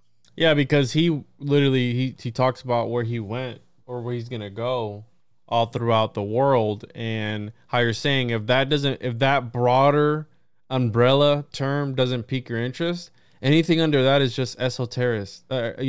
Esoteric. So you need to find that one topic and focus in on that, because it still falls under that big umbrella term. You get what I'm saying? Like grimoires, well, there's this type of grimoire, there's this type, or magic, there's talismanic magic, there's grimoire magic, alchemy, or yeah, exactly, right? So it's like you dip your toes in with that, and if that doesn't pique your interest, then just give up, dude, because it doesn't get any better from there. You know what I mean? You want to read this next part? I mean, it's kind of close to Christmas, right? Yeah, no, it's close enough to Christmas, and also I thought it was interesting. Not only that he had like the Christmas design and everything, but he goes all in on how awesome Christmas is, I think, in some ways. But he also breaks something out, which I wanna just kind of like, we'll just kind of shoot this shit a little bit about. But he opens up and says, the bustle and confusion of our ever more self-centered, and again, 1923 that he's writing this, right? So it's like almost exactly 100 years ago, off by 1 year. And I want to add before you go, Thomas, remember that he was put in charge of a church all by himself when he was like 21 years old. So he was, again, super religious before all the Freemasonic and all this other stuff. And right there, I believe that when he's talking at the beginning here, when he's about to be, literally, he says he's going to go around from time to time. There will be at Kyoto are the great Buddhist universities, the greatest and most advanced Japanese institutions. At Peking, we find the remnants of the ancient. So he's literally talking about how this is when that $200,000 check hit the bank. He's like, "Yo, we're going everywhere." I think that he's hinting that he's going to be initiated to all these secret mystery schools. So we literally have him there saying like, "Hey, I'm going to go here, here, here, here. I'm going to be initiated into all these schools of thought." And I think from there, it's going to be interesting to see as we go through all the volumes, his evolution of ideas, because we're definitely going to see that. Well, and it's kind of cool you brought that up, because like right before this, he's talking about, I'm about to go get initiated all across the world. I'm going to learn about every, secret initiation and everything that I can learn. And then he goes right into the spirit of Christmas and directly starts talking about how Santa Claus goes out to the northern, to the ends of the earth, the north and the southern poles. And he gets gifts, and he takes those gifts and he just drops them on you. Kind of what like Manly P. Hall, I think, sees himself as like this esoteric Santa Claus. It's like, yeah, bro, like Manly Palmer Hall is this esoteric Santa that's going and just dropping these jewels and these gifts down your chimneys for you to wake up in the middle of the night and go and find them in the mornings. And he almost says that word for word in some of this. So again, 1923. 100 years ago, and he's saying our self-centered lives are slowly killing out the beautiful spirit of Christmas. We see people fussing and stewing, sinking back into their chairs at home after a raid on the bargain counter at the 11th hour with their hat over one eye and their corn singing in 9 languages and 3 colors. Few people in all the world who have really preserved the true spirit of Christmas, and most of these are children who have not yet been caught up in the maelstrom of our commercial ethics. The spice of Christmas is indeed losing its savor, and with its going will vanish one of man's greatest opportunities, which, like all that have gone before, he has abused and neglected. And this is kind of the esoteric version of, you know, like your grandma or your aunt that's like complaining about, oh, no one, you know, the war on Christmas, and no one ever celebrates Christmas anymore, and it's all happy holidays and yada yada. Dude, there's some truth to that, and he's getting down to some of that. 100 years ago, he's talking about Black Friday, bro. After a raid upon the bargain counter at the 11th hour, with their hats over one eye and their corn singing in he's talking about Black Friday there, dude. He's talking about how people are getting their bargains, and how they're just stumbling over, fussing and stuff. This is like the OG recording with an iPhone back then. How we're talking about all this world's going to shit. They were saying that 100 years ago. You know what I mean? Like, few people in the world who have really preserved the true spirit of Christmas. Well, he just has no idea how far we've evolved since then. Yeah. So I'm just saying they were saying the same shit 100 years ago. so this is the part that I latched onto and I want to riff on for a little bit. But he also says, and anyone that's got children in the room, you know, hide the little ears. There is a terrible feeling that comes into the heart of a little child when a thoughtless parent or a heartless playmate whispers to it that there is no Santa Claus. That's one of the heartbreaks of childhood, when they dream of the little old man and his rosy cheeks and twinkling eyes and his long white whiskers and his snug red suit is dispelled in the mind of a child. And from that time on, all the world seems false. The parents seldom realize enough of the plan of being to understand that they've destroyed a reality and not an illusion, and they've supplanted that reality with a false. Oof. And I've heard so many people say this. Sometimes it's in jest, but I think there's enough truth to it. But like, what was the very first thing that got you into conspiracy theories?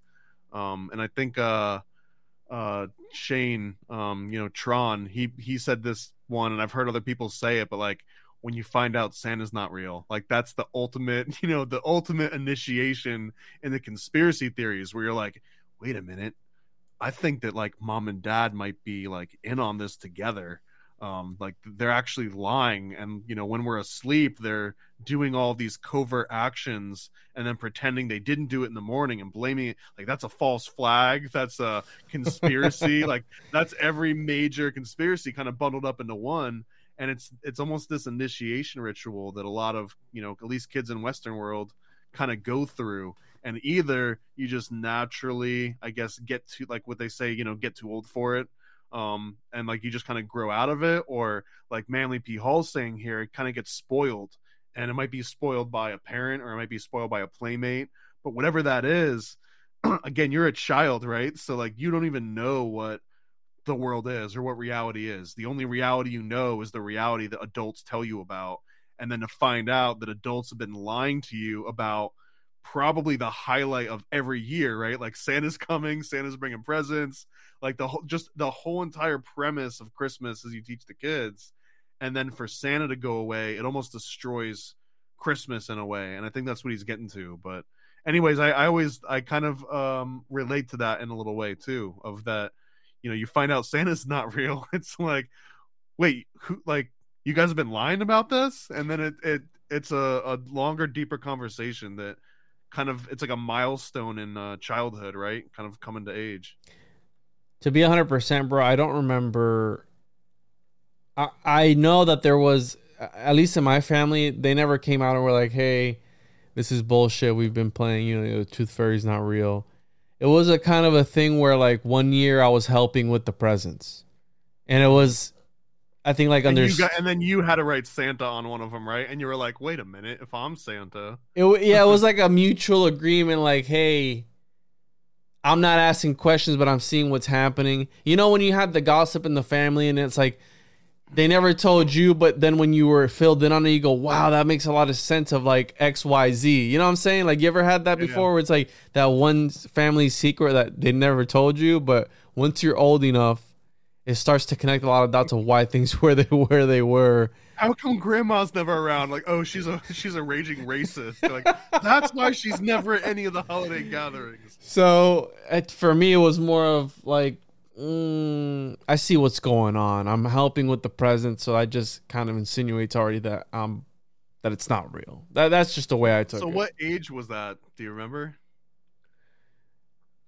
Say like 17. No, no. Why did you learn that Santa Claus was not real at 17? No. Yeah, it was. Yeah, it was a very long. I had just gotten off the nipple a year before.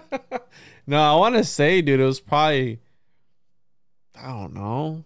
Is 8 years old, 7 years old too old? Okay, I think no. I think it was around there. It was around like second grade, first or second grade, I think. Yeah. And like first you start hearing the other kids that are like, my those older assholes brother says that only babies believe in Santa, blah blah blah. But but again, like even then, usually the parents are like, well, if your friend Johnny at school doesn't believe in Santa, then Santa just doesn't go to his house, and you can tell that if you believe in Santa, then Santa, like, there's this. And Johnny's a little asshole too, by the way. Johnny's a little asshole too. He's a little prick, is what he is. But there's a dance, right? There's a dance because as the kid starts to get old enough to either know better or hear it from someone else, then like the parents either decide, no, we're going to push this a little bit longer because we want to.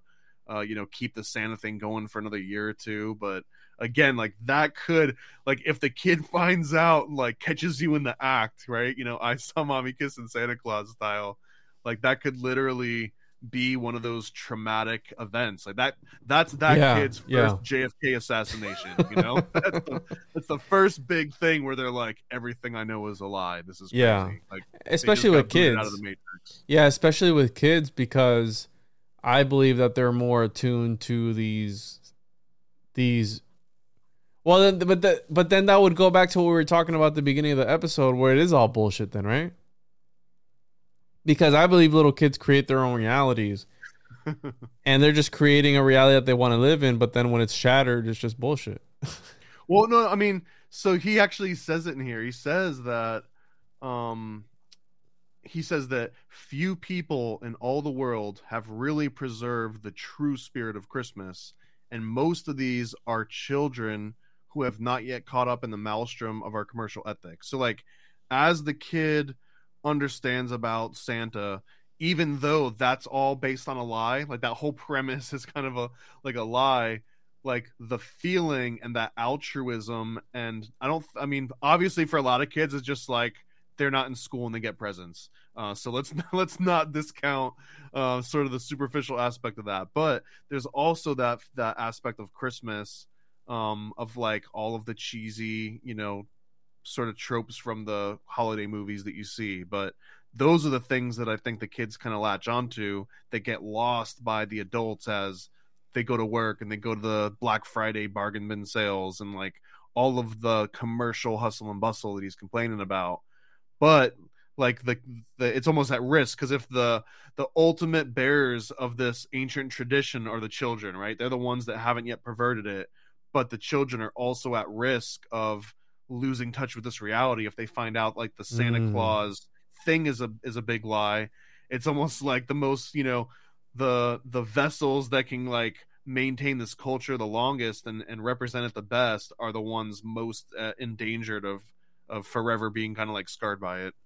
And he also says here, the occultist must seek to build again in his own life the spirit of Christmas. So Thomas, you got to make sure you build the spirit of Christmas in your life. Beautiful, I mean, in its simplicity. Does this mean that Daddy Hall would be disappointed if you did not have Christmas decorations out? Like if you didn't put your lights up in time, do you think he'd show up to your house and give that like that? Bro, I was going to have those people on that study with him, but I guess my podcast isn't up to par to their standards, so they never hit me. There. We'll get you there. Never hit me back up, but I mean, I'll hit her back up one more time, maybe, but probably not. So yeah, I think that he would be disappointed, but I would love to see what he was like. You know what I mean? Like, imagine meeting. Do you think he was a practicing occultist, or you think he was just a researcher? I think probably more researcher, but also, man, He all lived that a time that he long had to be time. putting, all that time he had to put into those sugar moms to keep those checks coming. I don't know how much time you've got to be a practicing occultist.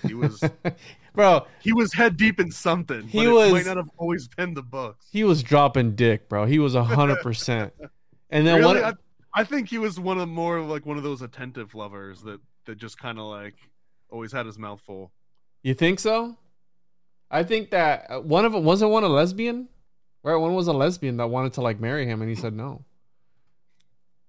Dude, I could start an entire podcast on all the tabs I have open because this is wild, dude. Of like all the stuff that I have open, I could just go one by one. The ADHD podcast. Yeah. So this other heading really stood out to me because this is something that I've always thought about since I was a kid. You know, with growing up in church and stuff like that. It's like, for many years, one great question has been uppermost in minds of religious people: is the day appointed in the Bible of the ancients for the second coming of Christ? I remember, bro, since I've been 7 or 8 years old, God has been coming. I'm 28 now. It's been 20 years. He hasn't come yet. But he went out to get a pack of smokes and he hasn't come back yet. I think he's gonna come eventually one day. But yeah, it stood out to me. You want to read this next one? Well, I want to kind of summarize it. Yeah, I guess I'll read this little part where he says, "There's no doubt that the creedal theologies prohibit the coming of a world teacher, for they divide against each other and tear down their brother's ideals, and would fill his coming with wranglings and dissensions, which would defile his very presence when he came."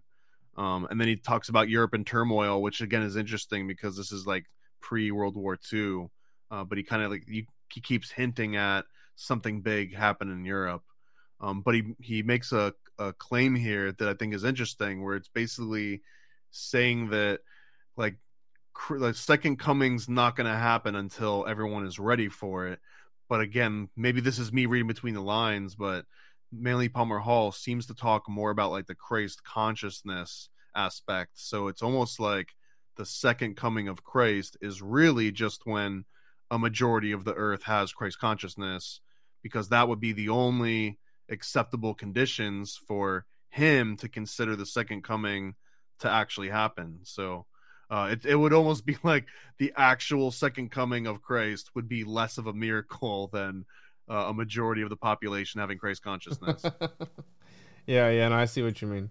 But yeah, again, he's on the theosophy kick where Jesus was just another ascended master, and he was just another adept, and that's why if you've noticed, when he references God, he calls him deity or deities, because I think that he believed that there was more than one, and I think we'll get into it on one of the other ones where he breaks down the cross. So yeah, here the next one. You said you wanted to summarize the whole thing. Well, that was just kind of my summary of it, and then the next section, he's gonna have this ongoing section, all of his pamphlets, and one's called the Living Problems Department, and this is just kind of like day to day writing in like Dear Abby almost. And some of these are things that he rants on, but one of these is speaking of auto suggestion, and again, this is almost in direct, contradiction to what he was saying before on the law of evolution, which is that every day, over time, things get better and they're constantly getting more and more perfect. And he says here, the war cry is day by day, in every way, I am getting better and better. But this form is too long for Americans, who just change it to, oh hell, I'm well. And he says, we can say almost anything we want to bat while we live as we do and think as we do and sleep and eat the way that we do and abuse ourselves according to fashion. There's nothing upon the face of the earth that will cure us of anything. And he's basically saying that, like, just saying day by day in every way I'm getting better, that's almost like, that sympathy card where you're just kind of catering to this mindless abstract positivity He mentions it as a form of mental auto intoxication to convince yourself that you are what you are not, and you have gotten over that which you know you have. So yeah, again, it's interesting because depending on what section, I don't know if this is because different people wrote it, or if he was in different states of mind, or if I'm just in the wrong state of mind. I'm not really sure. Yeah, sometimes. I think it's you, bro. Don't ever question Daddy Yeah, Man like okay. you all like that ever again. You show your respect. But yeah, he this is coming from a guy who, by the way, died overweight and obese, overweight and diabetic, because he loved to snack at night on, I think it was like not Twinkies, but it was some Where there's originals, bro. some of this crazy sugar thing. But anyways, I think he was murdered. 100% he was murdered. But again, coming from a guy who at the end of his life was obese and all that stuff, but he still lived for a very long time. That's why I think a lot of these guys that are into the occult, they know something, because a lot of these guys live till they're like freaking 80 something years old, 90 something years old, bro. I don't know. I think they're tapping into something, but I could be wrong. Well, they're tapping into that rich old lady money is what they're tapping into. True. We have this next one here. I think I came across this on another. I think it was an. I figure you take this one over because you're the resident alchemist here. I mean, I want to call myself an alchemist, but I'm pretty sure I went over this with homie Romy on some other source material that I have. But we have here Speculum Alchemia or Alchemy. The first is that you do not know how to prepare well all your things, and that you do know how to remove that which doth hurt most, and that which doth comfort your intention, and that you know the sign when you have that which you desire to have. Wow, this is really hard to read. Give me 1 second.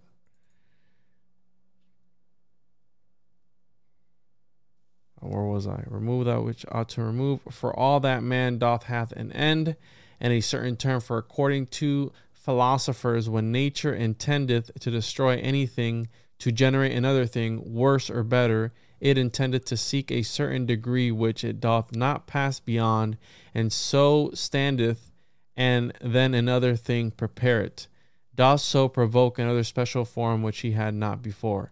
Wow, that sucks to read, bro. Don't make me read that again, because I'll literally shoot myself in the balls if I have to read that again.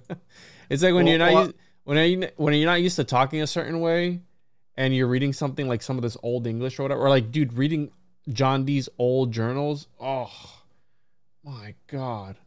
So, or like before they even had the TH, and you have to start reading. Yeah, dude. So English. The second is that your things separate you. Do know to commix them well together, and that is of sundry and divers things, to make one substance to be inseparable forever. For if you know not how to mix your things well and naturally, so that everything be destroyed, and so brought first unto their own primary being and proper species, and one thing to be generated of them, it is worth nothing that you have done, and that you know the sign when your mixtion is completed. And he's also, like, he doesn't say here, but this is also the concept of like purity, because you can't mix two impure substances together and then expect the same chemical reaction as if you're working with better quality ingredients. Yeah, this sucks to read, bro. You read that last one, bro. My balls hurt. Well, there's two more. The third is that you know the certain proportion, that is the quantity of such things that thou ought mix together, and also know by the reason why it should be so, and that way you can be sure to find the thing that you're looking for by the quantities that you know that you've mixed upon your melted bodies. And then he says the fourth thing that you ought to consider is the greatest secret of all, and might wisdom, that you know how to fortify your medicine and multiply the virtue, and that this is a work of great prudence and wisdom. And if you understand this last, one part of your medicine will not only convert 10 parts of any body melted, but 100, 1,000, 10,000, 10,000,000. He goes on to say, like, essentially you can just make infinite amounts if you know how. And this is that alchemical concept of multiplication, right? Of being able to take one part and turn it into like 10 or 100, or as it says, like the Christ feeding of the fish. That's kind of like another instance of this, where you take this tiny little thing and you're able to produce these enormous amounts of it. It's just an alchemical sort of analogy to something. I don't know, because that gets back into that the abstractions, right? Of like, I know the truth and I know the concept of multiplication. Like, okay, so take this burger and just show me how to get 100,000 burgers out of it. I know it's not how it works, but again, like, until someone can actually sit down and show it to you and not just explain it in these abstractions. So as you can tell, this is Roger Bacon, and it is very shrouded in symbolism because it is alchemy. So good luck reading that. That hurts my nutsack reading that. So we have here the symbolism of our new cross, and I was actually gonna get this made in a replica because he made this in a pendant for his necklace, and to him it's a mixture of all the major religions into one coherent sign. So he breaks this whole thing down of what it all means. I'm not gonna get into the whole thing, but maybe we can. Yeah, I figure we come back to this and do the plates and a whole bunch of stuff at one point, because this in particular is interesting to me because this cross design was so damn important to Daddy Hall that it would just be interesting to know the thinking that goes behind all of it. Because again, he was like this cross to Hall would be like a movie to Stanley Kubrick, right? Like every detail sort of is in there for a reason, and there's like a whole story behind every color and the angle at which it was all put in there and everything. So here he is wearing it, and it was designed by him summer of 1923, and it represents the composite of the emblems and figures of various mystery schools gathered to form one harmonious pattern, thus signifying the unification of all religions and philosophical doctrines to one perfect, beautiful unit, a condition which must be first come to pass before the ideals of universal brotherhood can be realized. So this was given to Walter Stewart, who was Manly P. Hall's last ministerial student in the Church of the People, and it's currently protected by Circe's International and Order Surveying, and oil painting was made. So yeah, so I think that was the church that he was the pastor at 21. This is look at this, how young he is, bro. And he designed this before he even went on his like worldwide travels to join all these other societies. So I wonder if he came back and he was like, "Damn it, I forgot a triangle." Yeah, that shit is wrong. Well, he got the triangle up here. Got two triangles. So I was gonna get this made actually. That's how big of a Manly P. Hall fanboy I am. I wanted to get a replica made, but I never did get around to that. So but here it is. It's got like diamonds and everything on it. There's also another picture. It looks like something you could ward off a vampire with in style. So in the people that I told you about earlier, he married them at his house, and he had this on. He had they have a picture with him where he has the cross on at their wedding when he married them together. So it's really interesting. But yeah, we can get into that some other time because it is pretty detailed.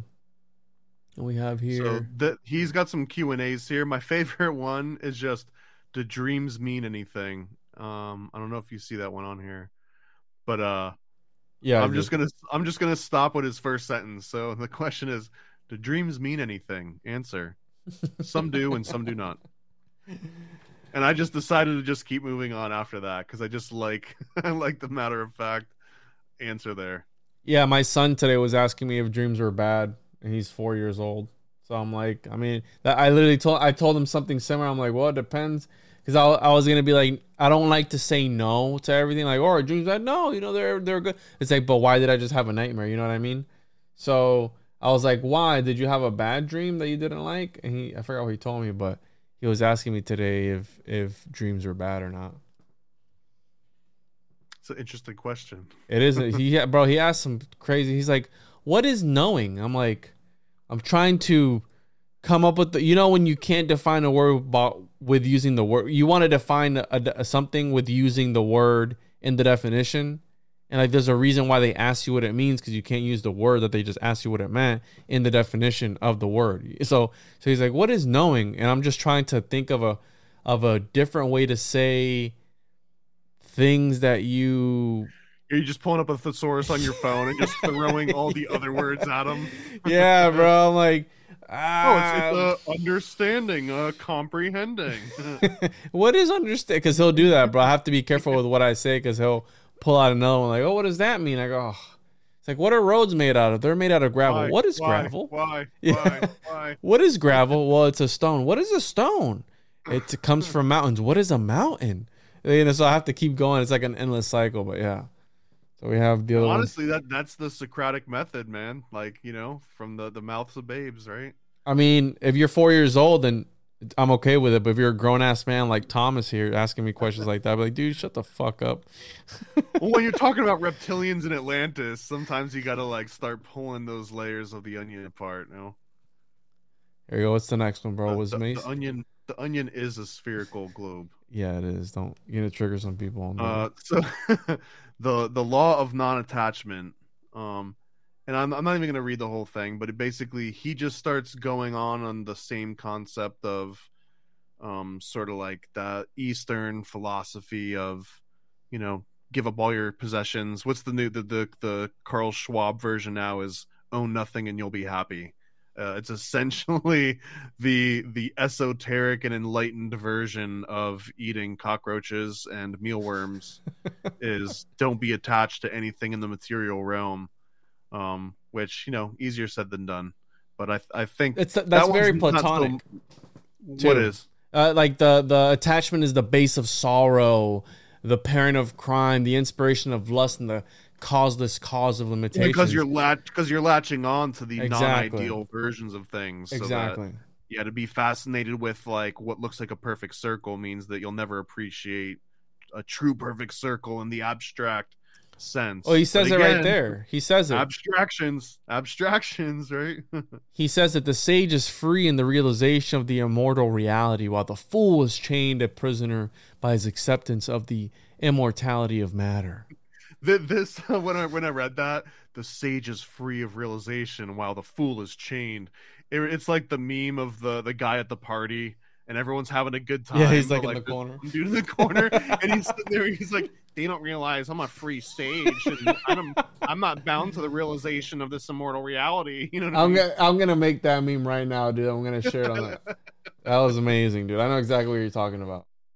So while you make that meme up, he says, there is but one consciousness, and it is not in matter, but there is but one truth, and that is the realization of immortal purity. There is but one quest, the search for reality. There's but one reward, the attainment of reality.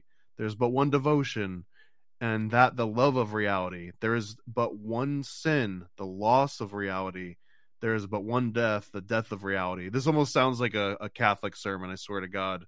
Like the saying the same thing over and over. But I thought that one was really interesting, where especially he says there's but one sin, the loss of the reality. Because that's almost sounds blasphemous in some ways, which is kind of like the heart of a lot of these like esoteric teachings or things that when you read them out of context like that, it just sounds like pure blasphemy. And then he says that when the clouded soul of man loses sight of the star of truth that gleams through the veil of Maya, as the clouds of the old concealed body of deity. Again, he doesn't say God, he's saying deity. That was interesting you pointed that out. So the clouds of attachment shroud the truth in a winding sheet of limitation. And again, Daddy Hall, bro, you're starting to get a little abstract here. But I like the analogies, right? That hermetic thought of above, so below, of like just speaking in similes and metaphors and stuff. But I kind of love when he talks about like reality as being the ultimate end all be all. But again, like in his abstractions, like there's nothing more abstract than the truth. And I would say that the truth and reality with a capital R are kind of the same abstract concept. Yo, hit me with that meme again. They don't know I'm a what? Oh, what does he say? He says that they don't know that I'm free in the realization of the immortal reality.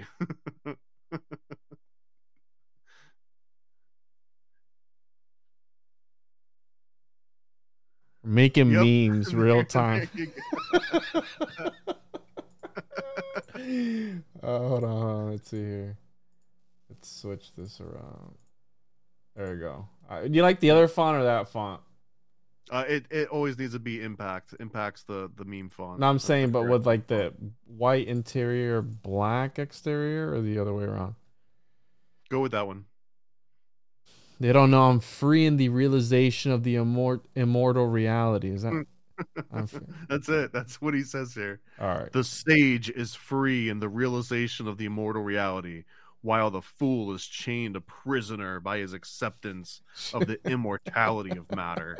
Should we add that second part in there? No, I mean, no. If you know, you know. Hashtag if Yeah, you know, you know. like, yeah. All right. Awesome. Here we go. Making memes in real time as we go about these episodes. And he goes, honestly, some of this stuff, it sounds very, I'm 14 and this is deep or whatever the Reddit is. But he's let us watch. You ever heard of that before? No. There's a subreddit. I think it's called I'm 14 and this is deep, and it's just like things that would be really deep to someone that just got into middle school and is just like learning about books outside of the Berenstain Bears and Goosebumps. But this passage kind of strikes me as that, I'm 14 and this is deep.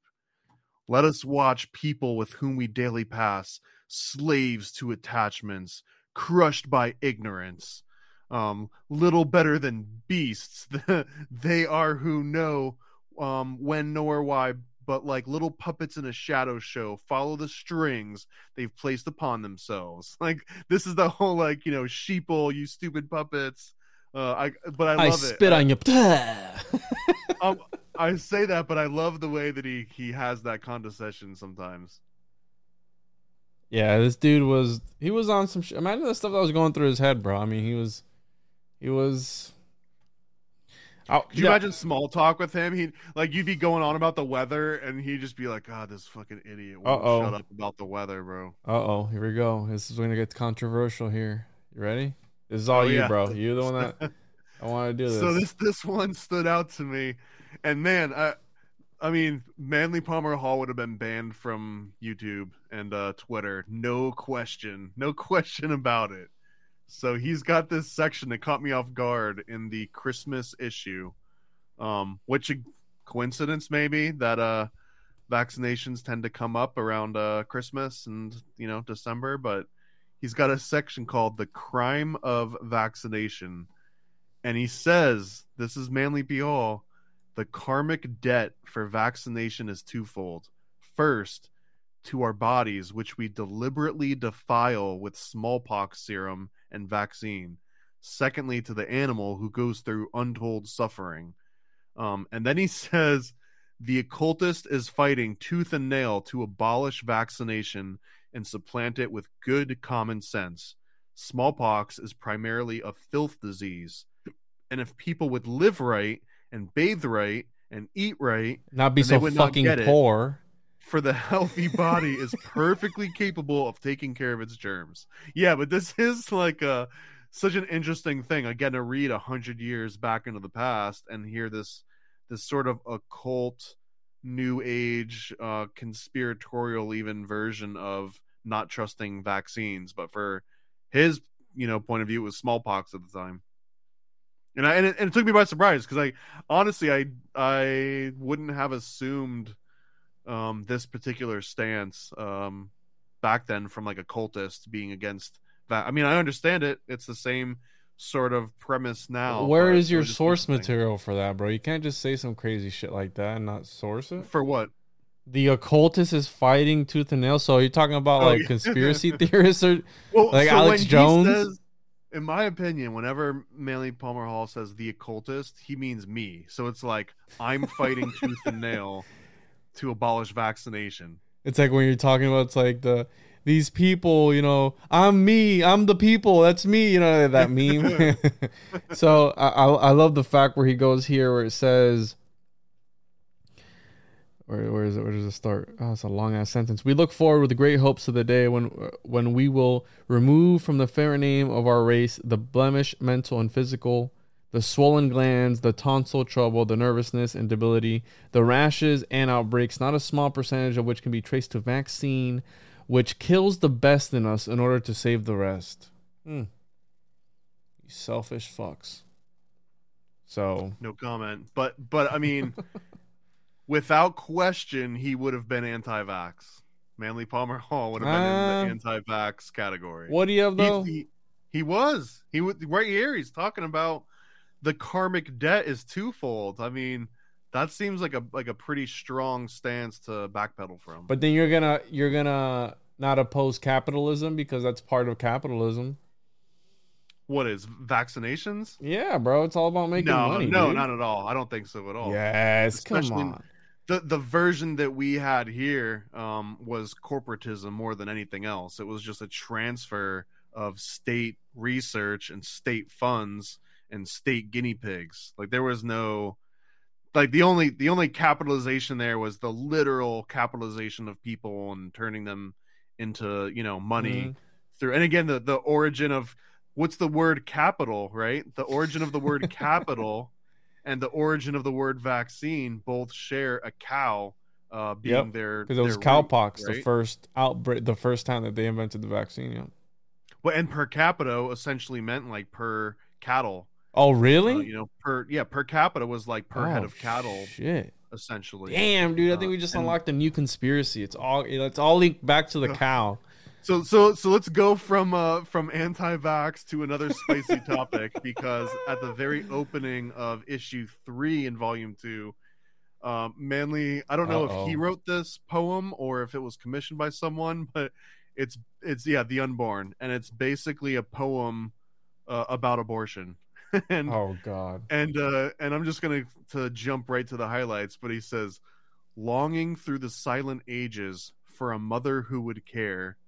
And then it ends with mortal hands you still their hearts. And just I guess as I was reading this, I was just imagining like this is the surgeon with the scalpel and the vacuum, you know, with the little vacuum extension.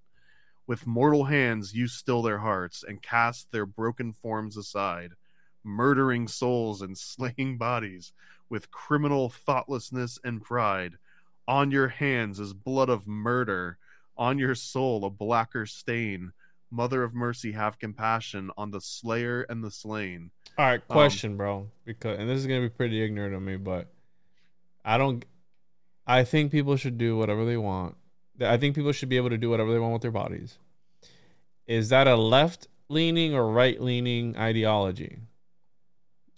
I don't know. I don't really think that it belongs on one side. But who are the ones that usually fight for abortion rights?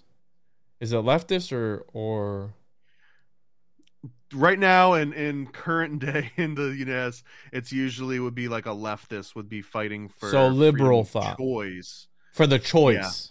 Yeah. And then so if you're a conservative, it would be you're a murderer. You're not allowed to do that. So, but okay, so mainly the only two buckets you can pick between, then yeah, those are kind of like the two big buckets. So based on the last two articles that we've read, we can safely assume that Manly P. Hall was probably a conservative. Oh, absolutely. Especially the whole like God helps those who help themselves mentality and pull yourself up by your bootstraps and fuck your baby, sugar mama. And sympathy is the worst thing that's ever happened in the entire universe was the concept of sympathy. So even if you wanted to be like the extremists and like, you know, Republicans hate everyone and they just want to watch you. So, I mean, technically, if you're sitting there, I don't like them putting chemicals in the water that turn the friggin' frogs gay. And if you're saying that sympathy is the worst thing that's ever happened in the universe, then yeah, I guess then he would fit that mold of like the stereotype.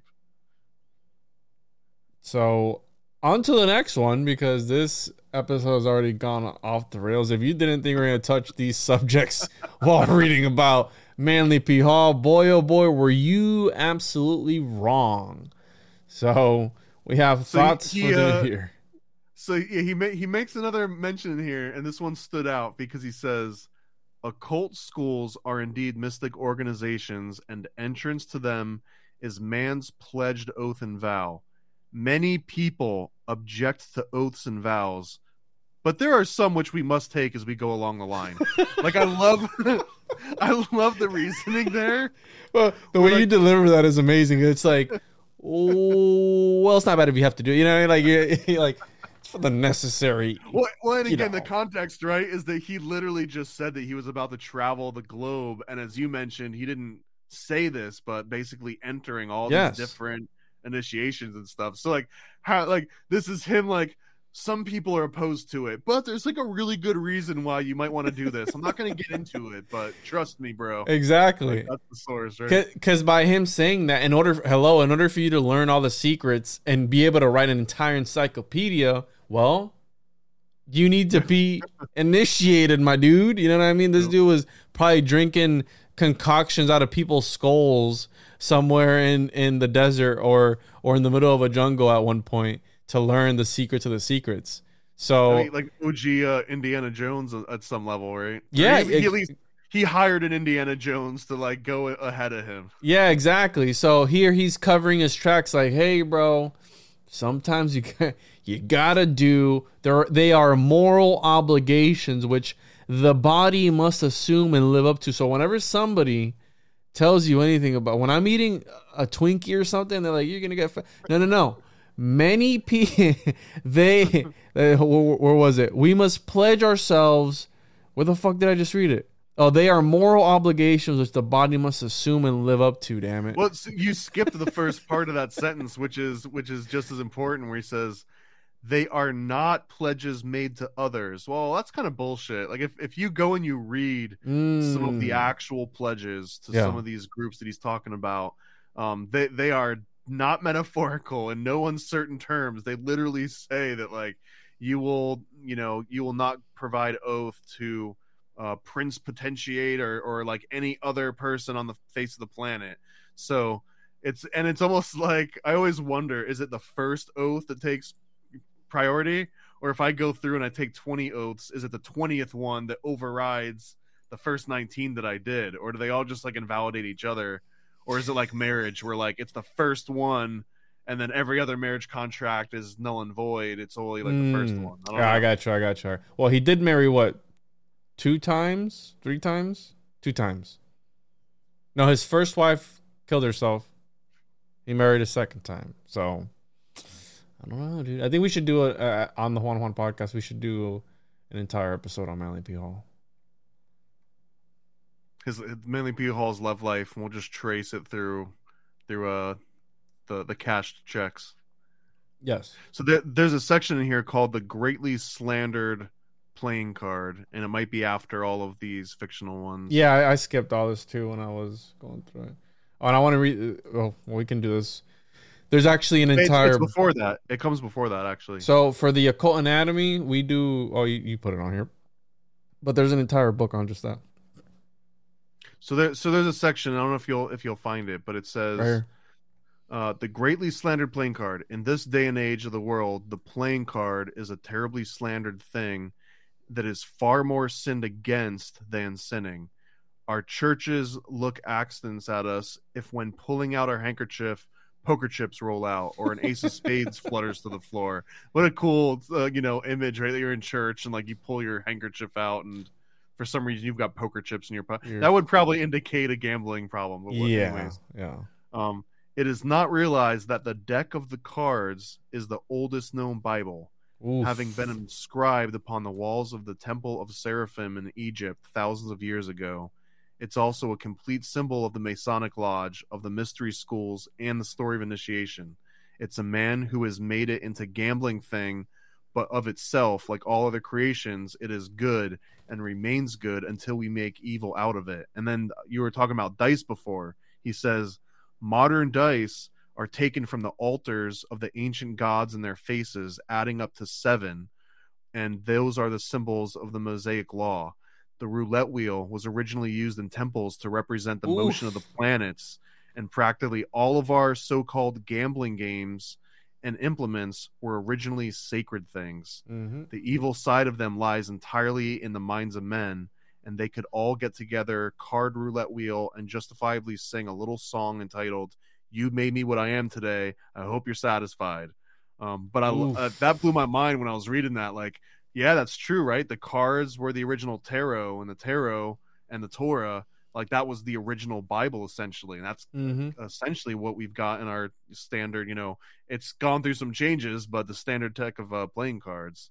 And then he mentions the dice being taken from the altars of the ancient gods and their faces, and that the the roulette wheel representing the motion of the planets.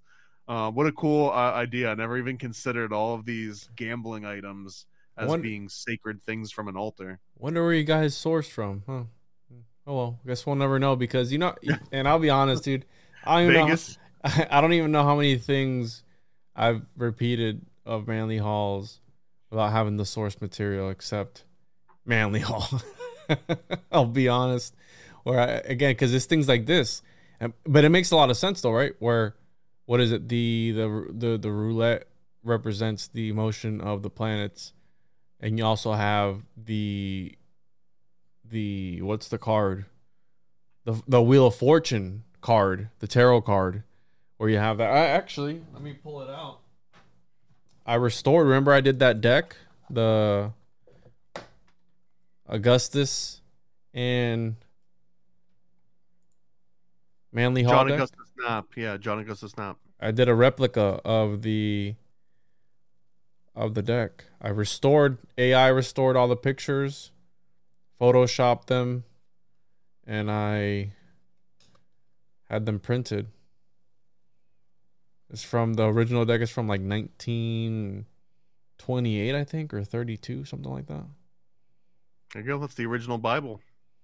Yeah, I got the Chariot card, but yeah, I did Manly P Hall fanboy, so I am. But it's really, really interesting. Yeah, I didn't understand, but the way I learned about the dice was learning about the Pythagorean palaces, where the dice, the cube, is the progenitor of all number. So the way that they paint it is, first comes the dot, which is the monad, then comes the line, then comes forget the order, but the last one being number 4, which is the cube, and the cube births into reality everything else, any other form that comes after that. And that's Pythagorean idea, where they thought that the cube was the perfect shape. And the reason being, again, this has a more occultic meaning behind it. So, again, very interesting. But moving along here, let's see what else we got. We got the Occult Anatomy of Man. I've read that whole thing. We should do that one sometime. Add it to the endless. With the human brain. Well, there was one thing that stood out to me that there's an entire, he does an entire, it's like I guess it's like a pamphlet, but it's like a bunch of pages on the Occult Anatomy of Man, and he breaks everything down. It's really fascinating. We should do that one. It's not that long. But go ahead and you can read this one.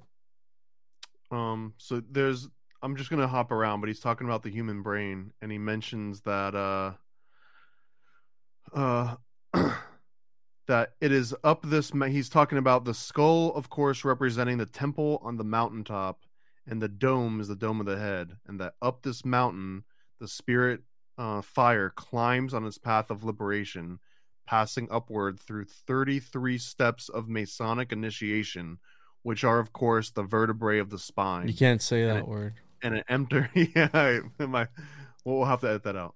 It enters the domed room of the skull, where the great mystery initiations are given. And then it says that in the cerebellum or rear brain, which has a charge of the motive system of the human body, which is the highest brain of the animal, is found a little tree-like growth, which has long been symbolized as the sprig of acacia referred to in the Masonic allegory. And he mentioned this in the earlier one where he's talking about Hiram Abiff.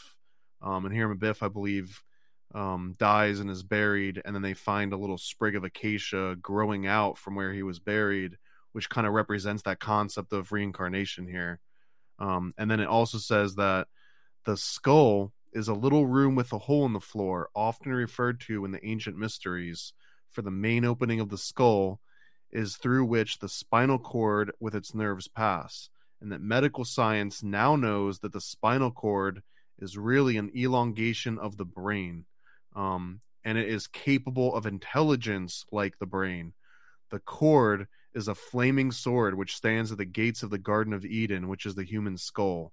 And the Greek god Atlas carried the heavens on his shoulders, and the upper vertebrae of the spine is called the atlas. And the skull articulating with this bone, which is provided with rockers, gives us that back and forward motion of the head. And this in itself sufficient proof of the analogy exists between ancient and modern worlds.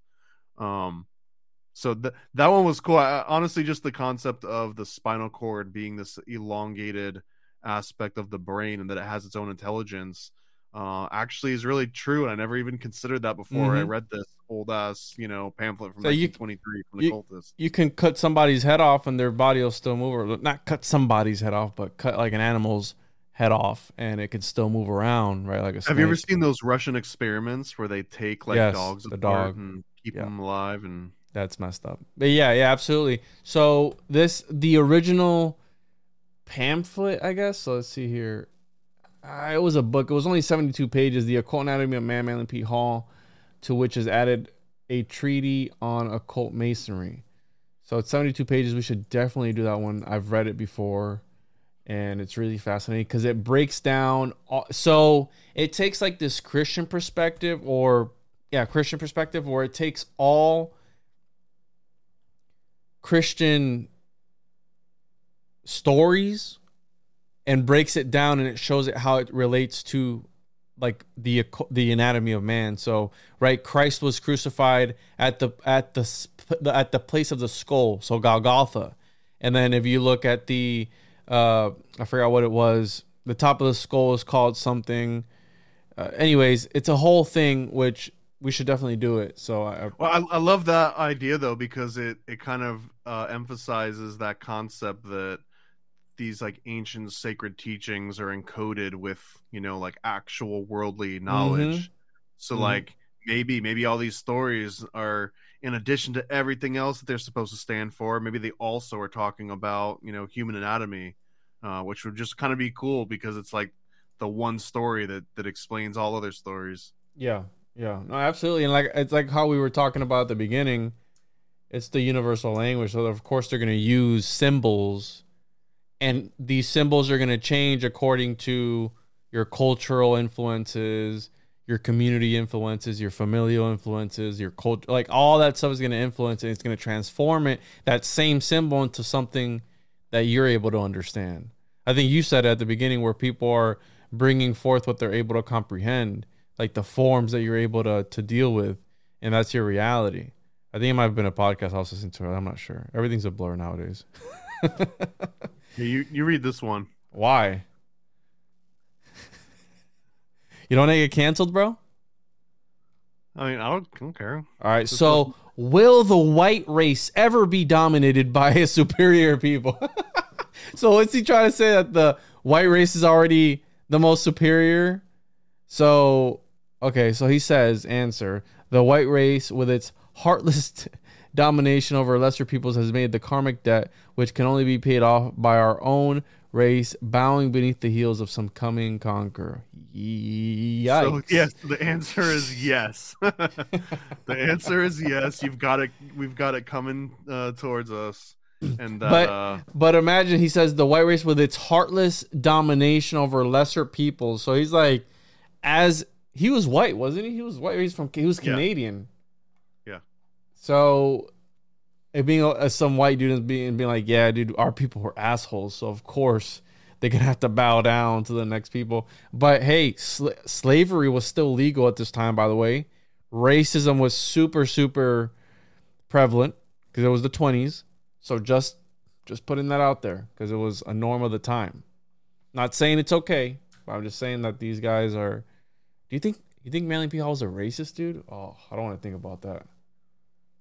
I think so. Yeah. You think he was a fucking racist? I think he was racist. Maybe not in that he like hated anyone that wasn't like him, but I think he was racist in that he probably saw someone's race and then made a bunch of assumptions about them. Yeah, I absolutely think that sounds like part of his MO.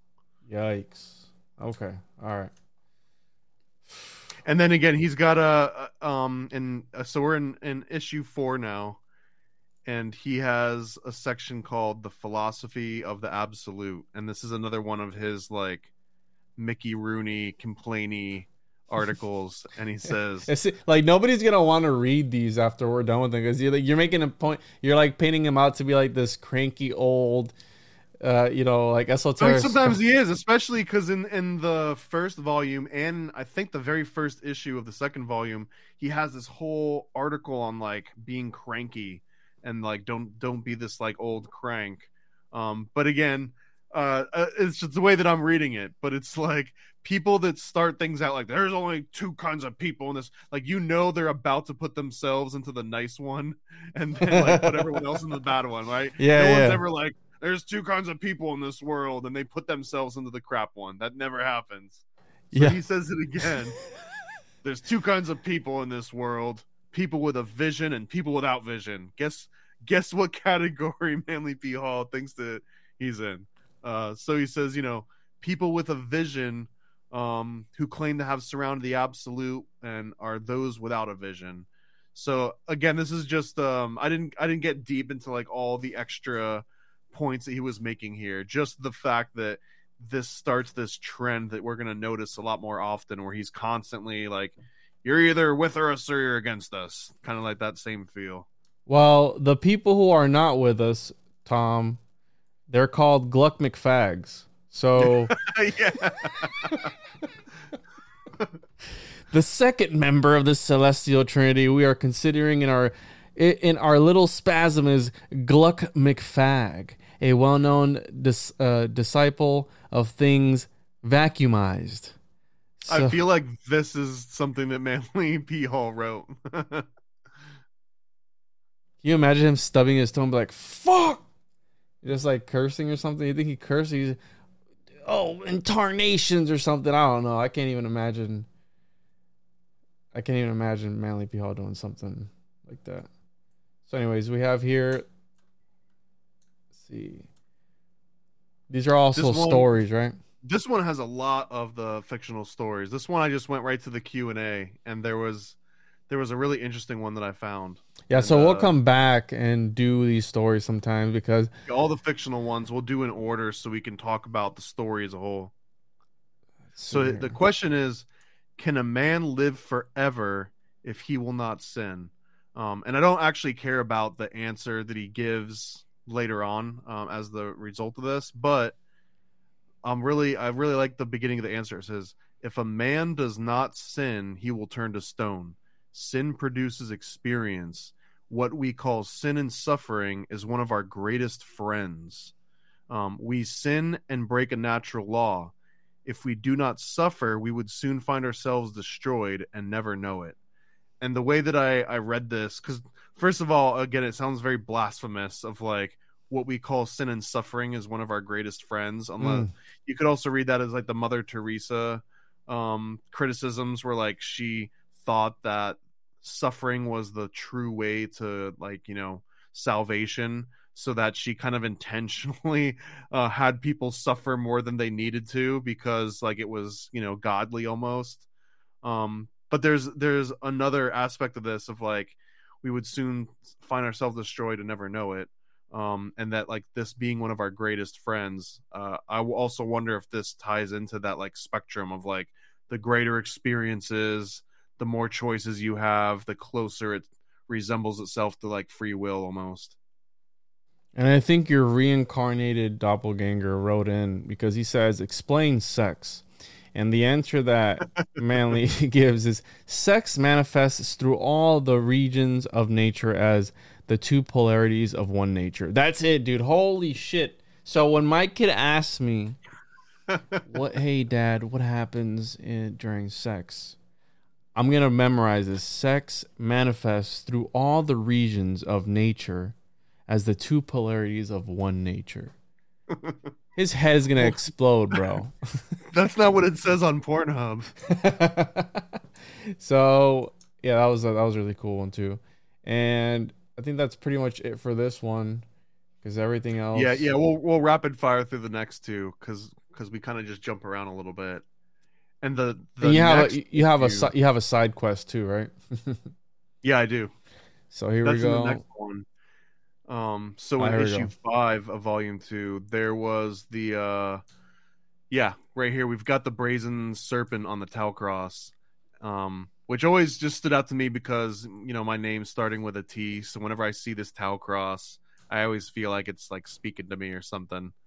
But if you're not familiar with this particular symbol, I think it's an ode to Moses, and he had this like staff that apparently people were getting sick. They were getting bitten by snakes, and they had like snake bites, and they were dying of snake venom. And this is one of the reasons why they would refer to like these fiery serpents or these flaming serpents, which also apparently shared a name with seraphim. So the seraphim that came down onto Earth and these flaming serpents could potentially be the word of the same thing. But this particular instance, a bunch of people were getting sick from these snake bites, which they called fiery serpents, because if you got the venom in you, it felt like your body was just like burning up from the inside. And the cure was that they put this snake on the staff, and if you looked at the snake, he rose it up in front of the people, and if you just looked at it, you'd be cured of like the venom. And this later gets quoted in the Bible later on, where they talk about like raise me up as Moses did the staff with the snake on it. They're talking about like they're literally talking about like a metaphor, but this is the OG story of the serpent on the snake. And another aspect of this is that it was like whoever has the biggest snake wins, and it literally Moses takes the snake on the staff and raises it up, and it essentially consumes all the other magic snakes and staffs from all the Egyptian pharaohs. And because Moses had the biggest, baddest, the most magical snake, it basically just absorbed all the other magical snakes out there. Dude. And this became a symbol, this brazen serpent on the staff or on the cross, of that one particular event. But it's got so many deeper dives on it. And I got a deeper dive on it. Yeah, go for it. That's why you need the biggest dog dick, because the biggest dog dick is going to absorb. It absorbs all the other dog dicks. Dude, we should put that in the comic, bro. We should put like a dog dick eating all their dog dicks somewhere, like a little Easter egg somewhere. Well, I think that every once in a while there'll be like a guy chasing a dog with a huge dick. Like he found it, but now with he a has machete. Yeah. Like running after him, trying to get it to make his homunculus.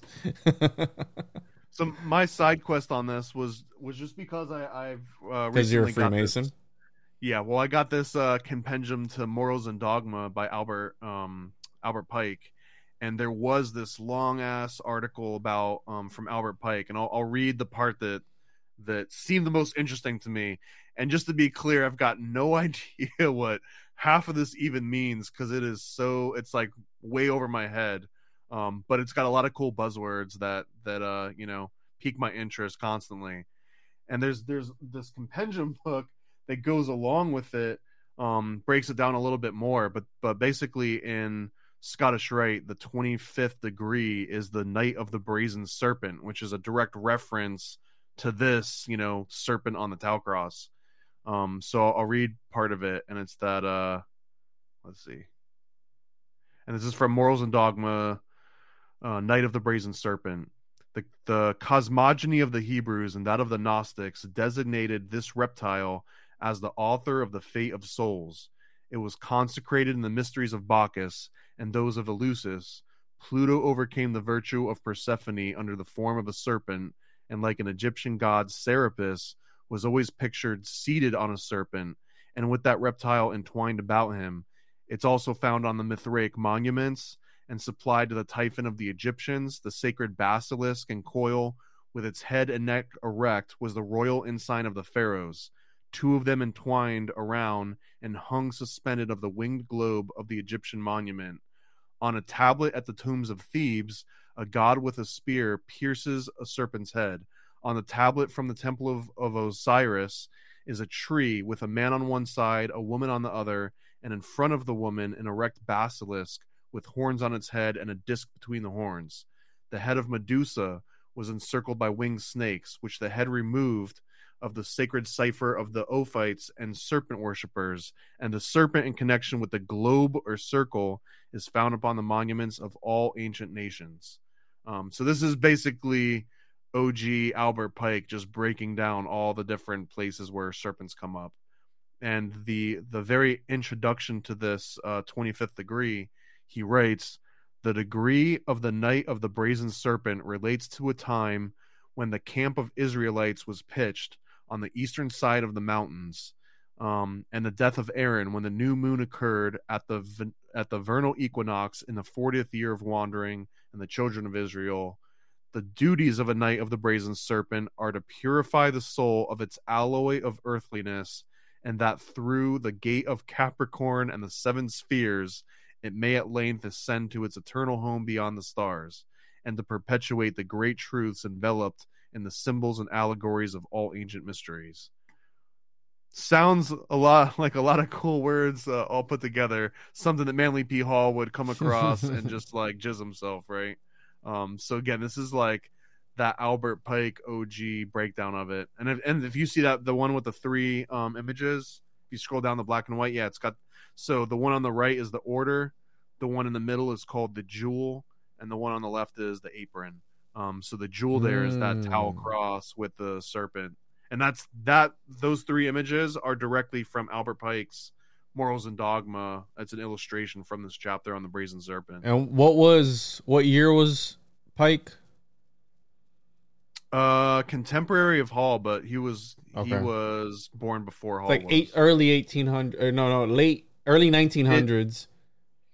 He was Pike's, heyday was still the late 1800s. All right, what year was Hall born? Wasn't it like 1901, right? Yeah, because he was in his 20s when he wrote all this stuff.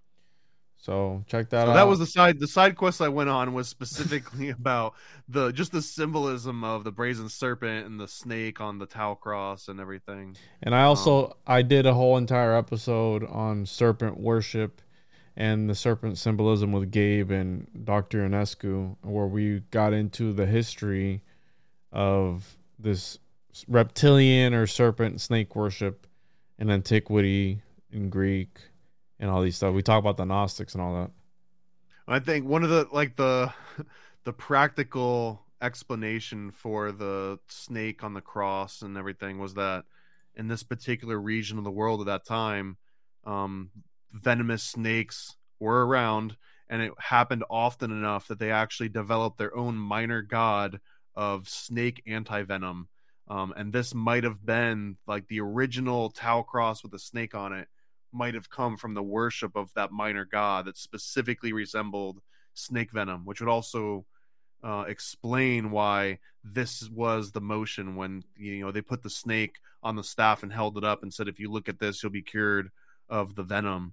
That might be an actual echo of the original minor snake god. So I thought that was kind of interesting. And also that again, in Hebrew, the word for fiery serpent is the same as it is for seraphim, as it is for these, like the brazen serpent, essentially, the ones that were coming out of the sky and biting people. Yes, yeah, and that's really interesting. The whole Moses connection, all that stuff, and the way it's looked up to in secret societies. It just makes you think, right? So there was in the Q&A of this one, again, this issue 5, a bunch of stories in this one. There's a bunch of stories in this one, but when I went to the Q&A, there's a couple examples of, again, like Daddy Hall being sort of, I guess we'd say like a conservative by today's standards. And one of the questions is, can we get anything we want by wishing for it? Answer, yes, if we wish to work. Which I love that one. That's like such a dad response. You know what I mean? There's another one that kind of took me by surprise. What's the best way to free oneself from the clutches of a hypnotist? So this is like someone legitimately writing in the Manly P. Hall I think they're that I guess hypnotized. thought they were a mind control victim. And he just like, power positive thinking. The only possible way is developing a positive willpower and making it stronger of that of the operator. So he's literally talking about overpowering your mind control, operator, which is kind of cool.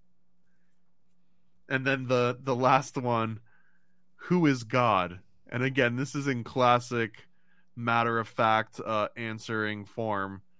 God, as he is now generally understood, man and the universe are various stages in the concrete manifestation of the absolute.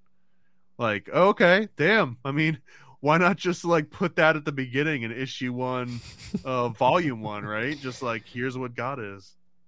Yeah, what's your sign, bro? Gemini. Did they do Gemini already? The Two-Face. Yeah, Two-Face. No, I don't think they did the... No, I've been looking out for it. We'll get to it. All right, cool. Yeah, and then we have... we had one more in here that I wanted to read. Where is it? Oh, you had this one, too. Please name some occult literature that is good for the beginner to study. Is the one that you mentioned earlier.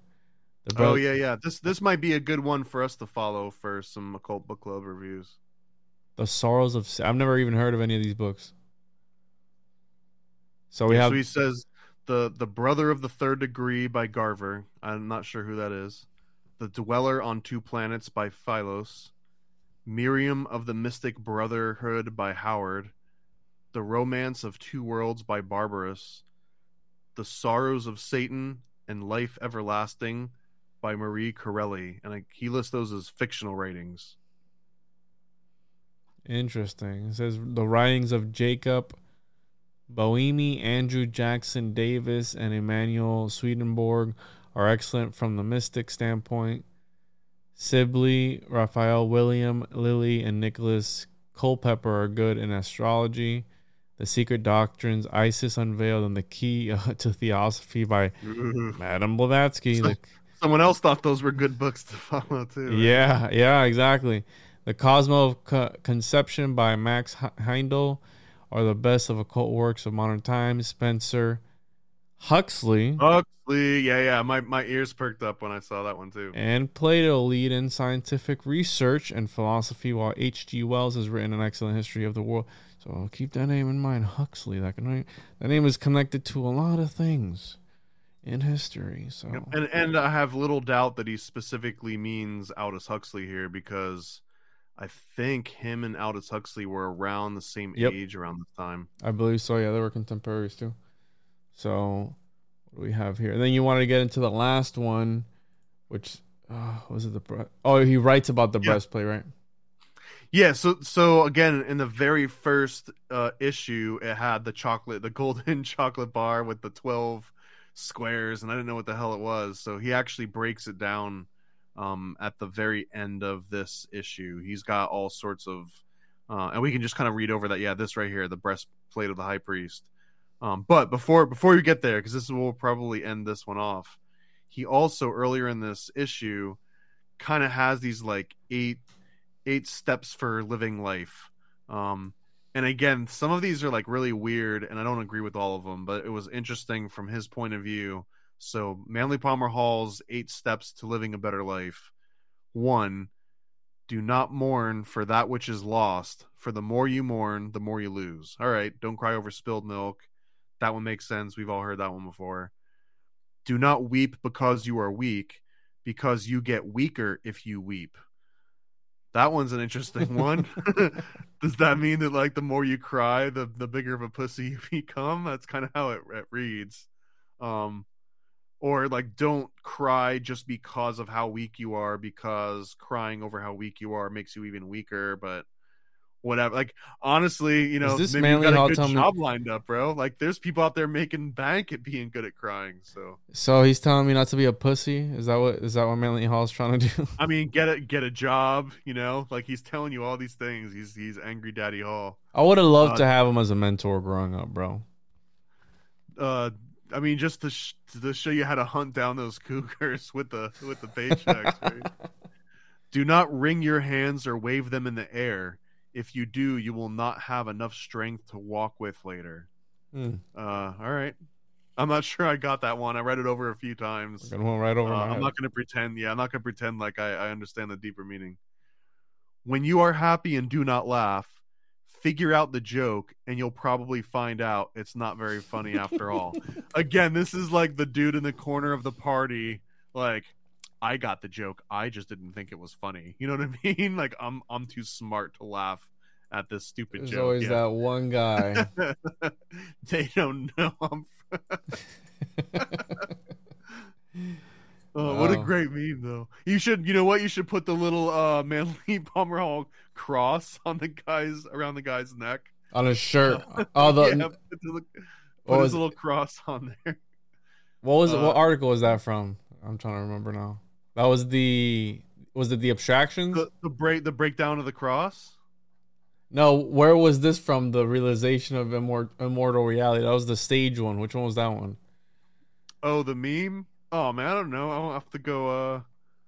Anyways. It was the law of non-attachment, which was in issue 2. All right, I'll look for it. Yeah, the law of non-attachment. So okay, so anyways, we were on number 4, which was like sometimes you're too smart for a joke.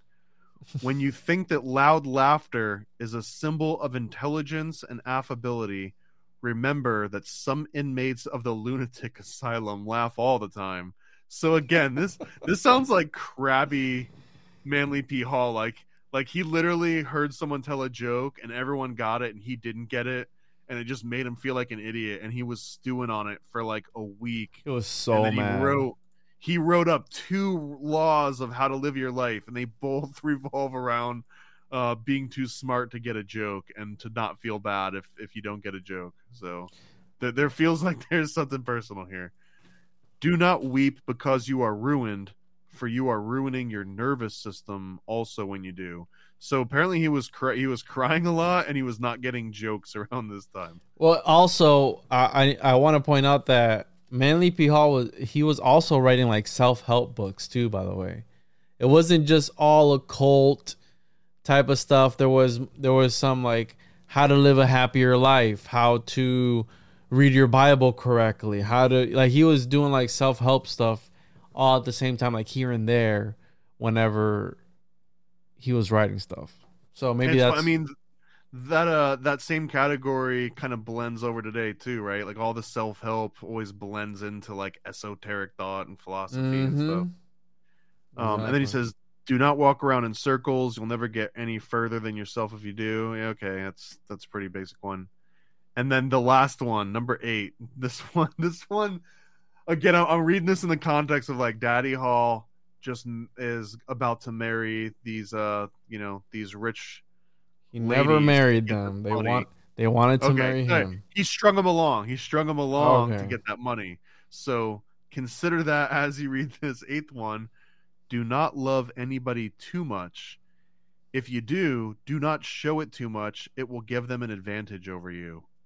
I love that one. This one is basically string them along. Can you read that one again? Because I was typing out the caption to our meme that I'm about to post. Do not love anybody too much. If you do not show it too much. It'll give them an advantage over you. And for this to come from like the we are all one, love is the highest vibration of all. Like this is, I'm getting a Bonacci Santos. No, I don't say that. Like, I'm getting a little bit of a feel from that though, right? Of like, I preach understanding and oneness and love, but then also like, don't ever love someone too much. Like they'll screw you over. They'll use it against you. And that's dating advice from Manly P. Hall. Only high vibrations allowed. So yes, and then here we are at the breastplate of the high priest, which was something completely new to me. You said it was a chocolate bar, and I kind of wanted to believe that. Maybe that's where we got the concept from, but I knew about this because of John D. and the breastplate that the angels made him wear. They're supposed to serve as a talisman, and I know you looked up some extra stuff on it, right? Nope. Or you got everything from here? Yeah. Everything I found out about it was from this article right here. All right. You want to read it? No. Okay. Well, that was it, ladies and gentlemen. You're not gonna read it, bitch. I don't have this one in front of me. Big. Here. But the interesting parts here was that the it's basically 4x3. So the 4 rows represent the 4 elements, and that the 3 columns represented something else, and that the 3 times 4 was 12, and the 12 represented the zodiacs. But he also mentioned something that I looked up, and it was just another one of those like stated without any source, but that the 12 zodiac also represent like the 12 manifolds of the human brain. Well, there's not just 12, there is a bunch of them, but he just kind of says it like there's 12 here. No, it was a ventricles or something like that, because I remember Googling the same thing when he said that same exact thing that you're saying, that it represents the 12 he was talking about the number 12 in the brain, and it took me a while to find the piece of information that said 12. I ended up finding it, but it wasn't exactly how he had said it. It was like a little bit modified, you know what I mean? So yeah, there's not just 12. I mean, he was talking about the brain being broken up into like 12 distinct sections, somewhat, but that's not really, there's no basis for that. But you know, you kind of have to be reading the article and you know, give up some of those analogies that he's making. Yeah. So let's see, we have nothing else here. Yeah, we can get into some of this stuff more in depth on other episodes. But essentially, that was The All-Seeing Eye, Volume 2, number 1 through 6. And next, on the next episode, I want to do The Secret of the Golden Flower. Not because it's got to do with homunculus, but because I was reading it today, just going You're over lying. it. You know it's because it has to do with homunculus. No, dude, it gets deep. Like, it was really, like, blowing my mind today, where I'm like, whoa, what does that mean? So I want to break it down with like you, Gabe, and somebody else to see where we can go with it. It's not that long, and I think it's got a lot of stuff that we can really go wild with, aside from it having some homunculus in it. So just a heads up on the next one. We'll either do that or we'll do something. We'll figure it out. There's plenty of old books that we can read. But we got Edithorpa coming up too, which is another one had illustrations by John Augustus Knapp, the one that did those tarot cards. Yep. Absolutely. Well, dude, you want to plug anything else while we're here? ParanoidAmerican.com. Check out shirts, stickers, comics, soon-to-be games. Yeah, that's it. Issue 2 is coming up soon. This will be out next week, this episode. So here we go, Occult this Monday. Issue 2, it's got a whole bunch of, it's got XG, Johnny, it's got Sam Tripoli, it's got Alex Stein in it. It's got a bunch of people. There you go. ParanoidAmerican.com, the101podcast.com. Thank you all for being here. And we'll catch you. OccultBookClub.com. Oh, that's right. Occult Book Club. Oh, OccultBookClub.com. Is it the Occult Book Club or Occult Book Club? It's just OccultBookClub.com without the. And that'll take you directly. We could get the too, but that'll get you directly to the YouTube channel videos. So, all right, bye.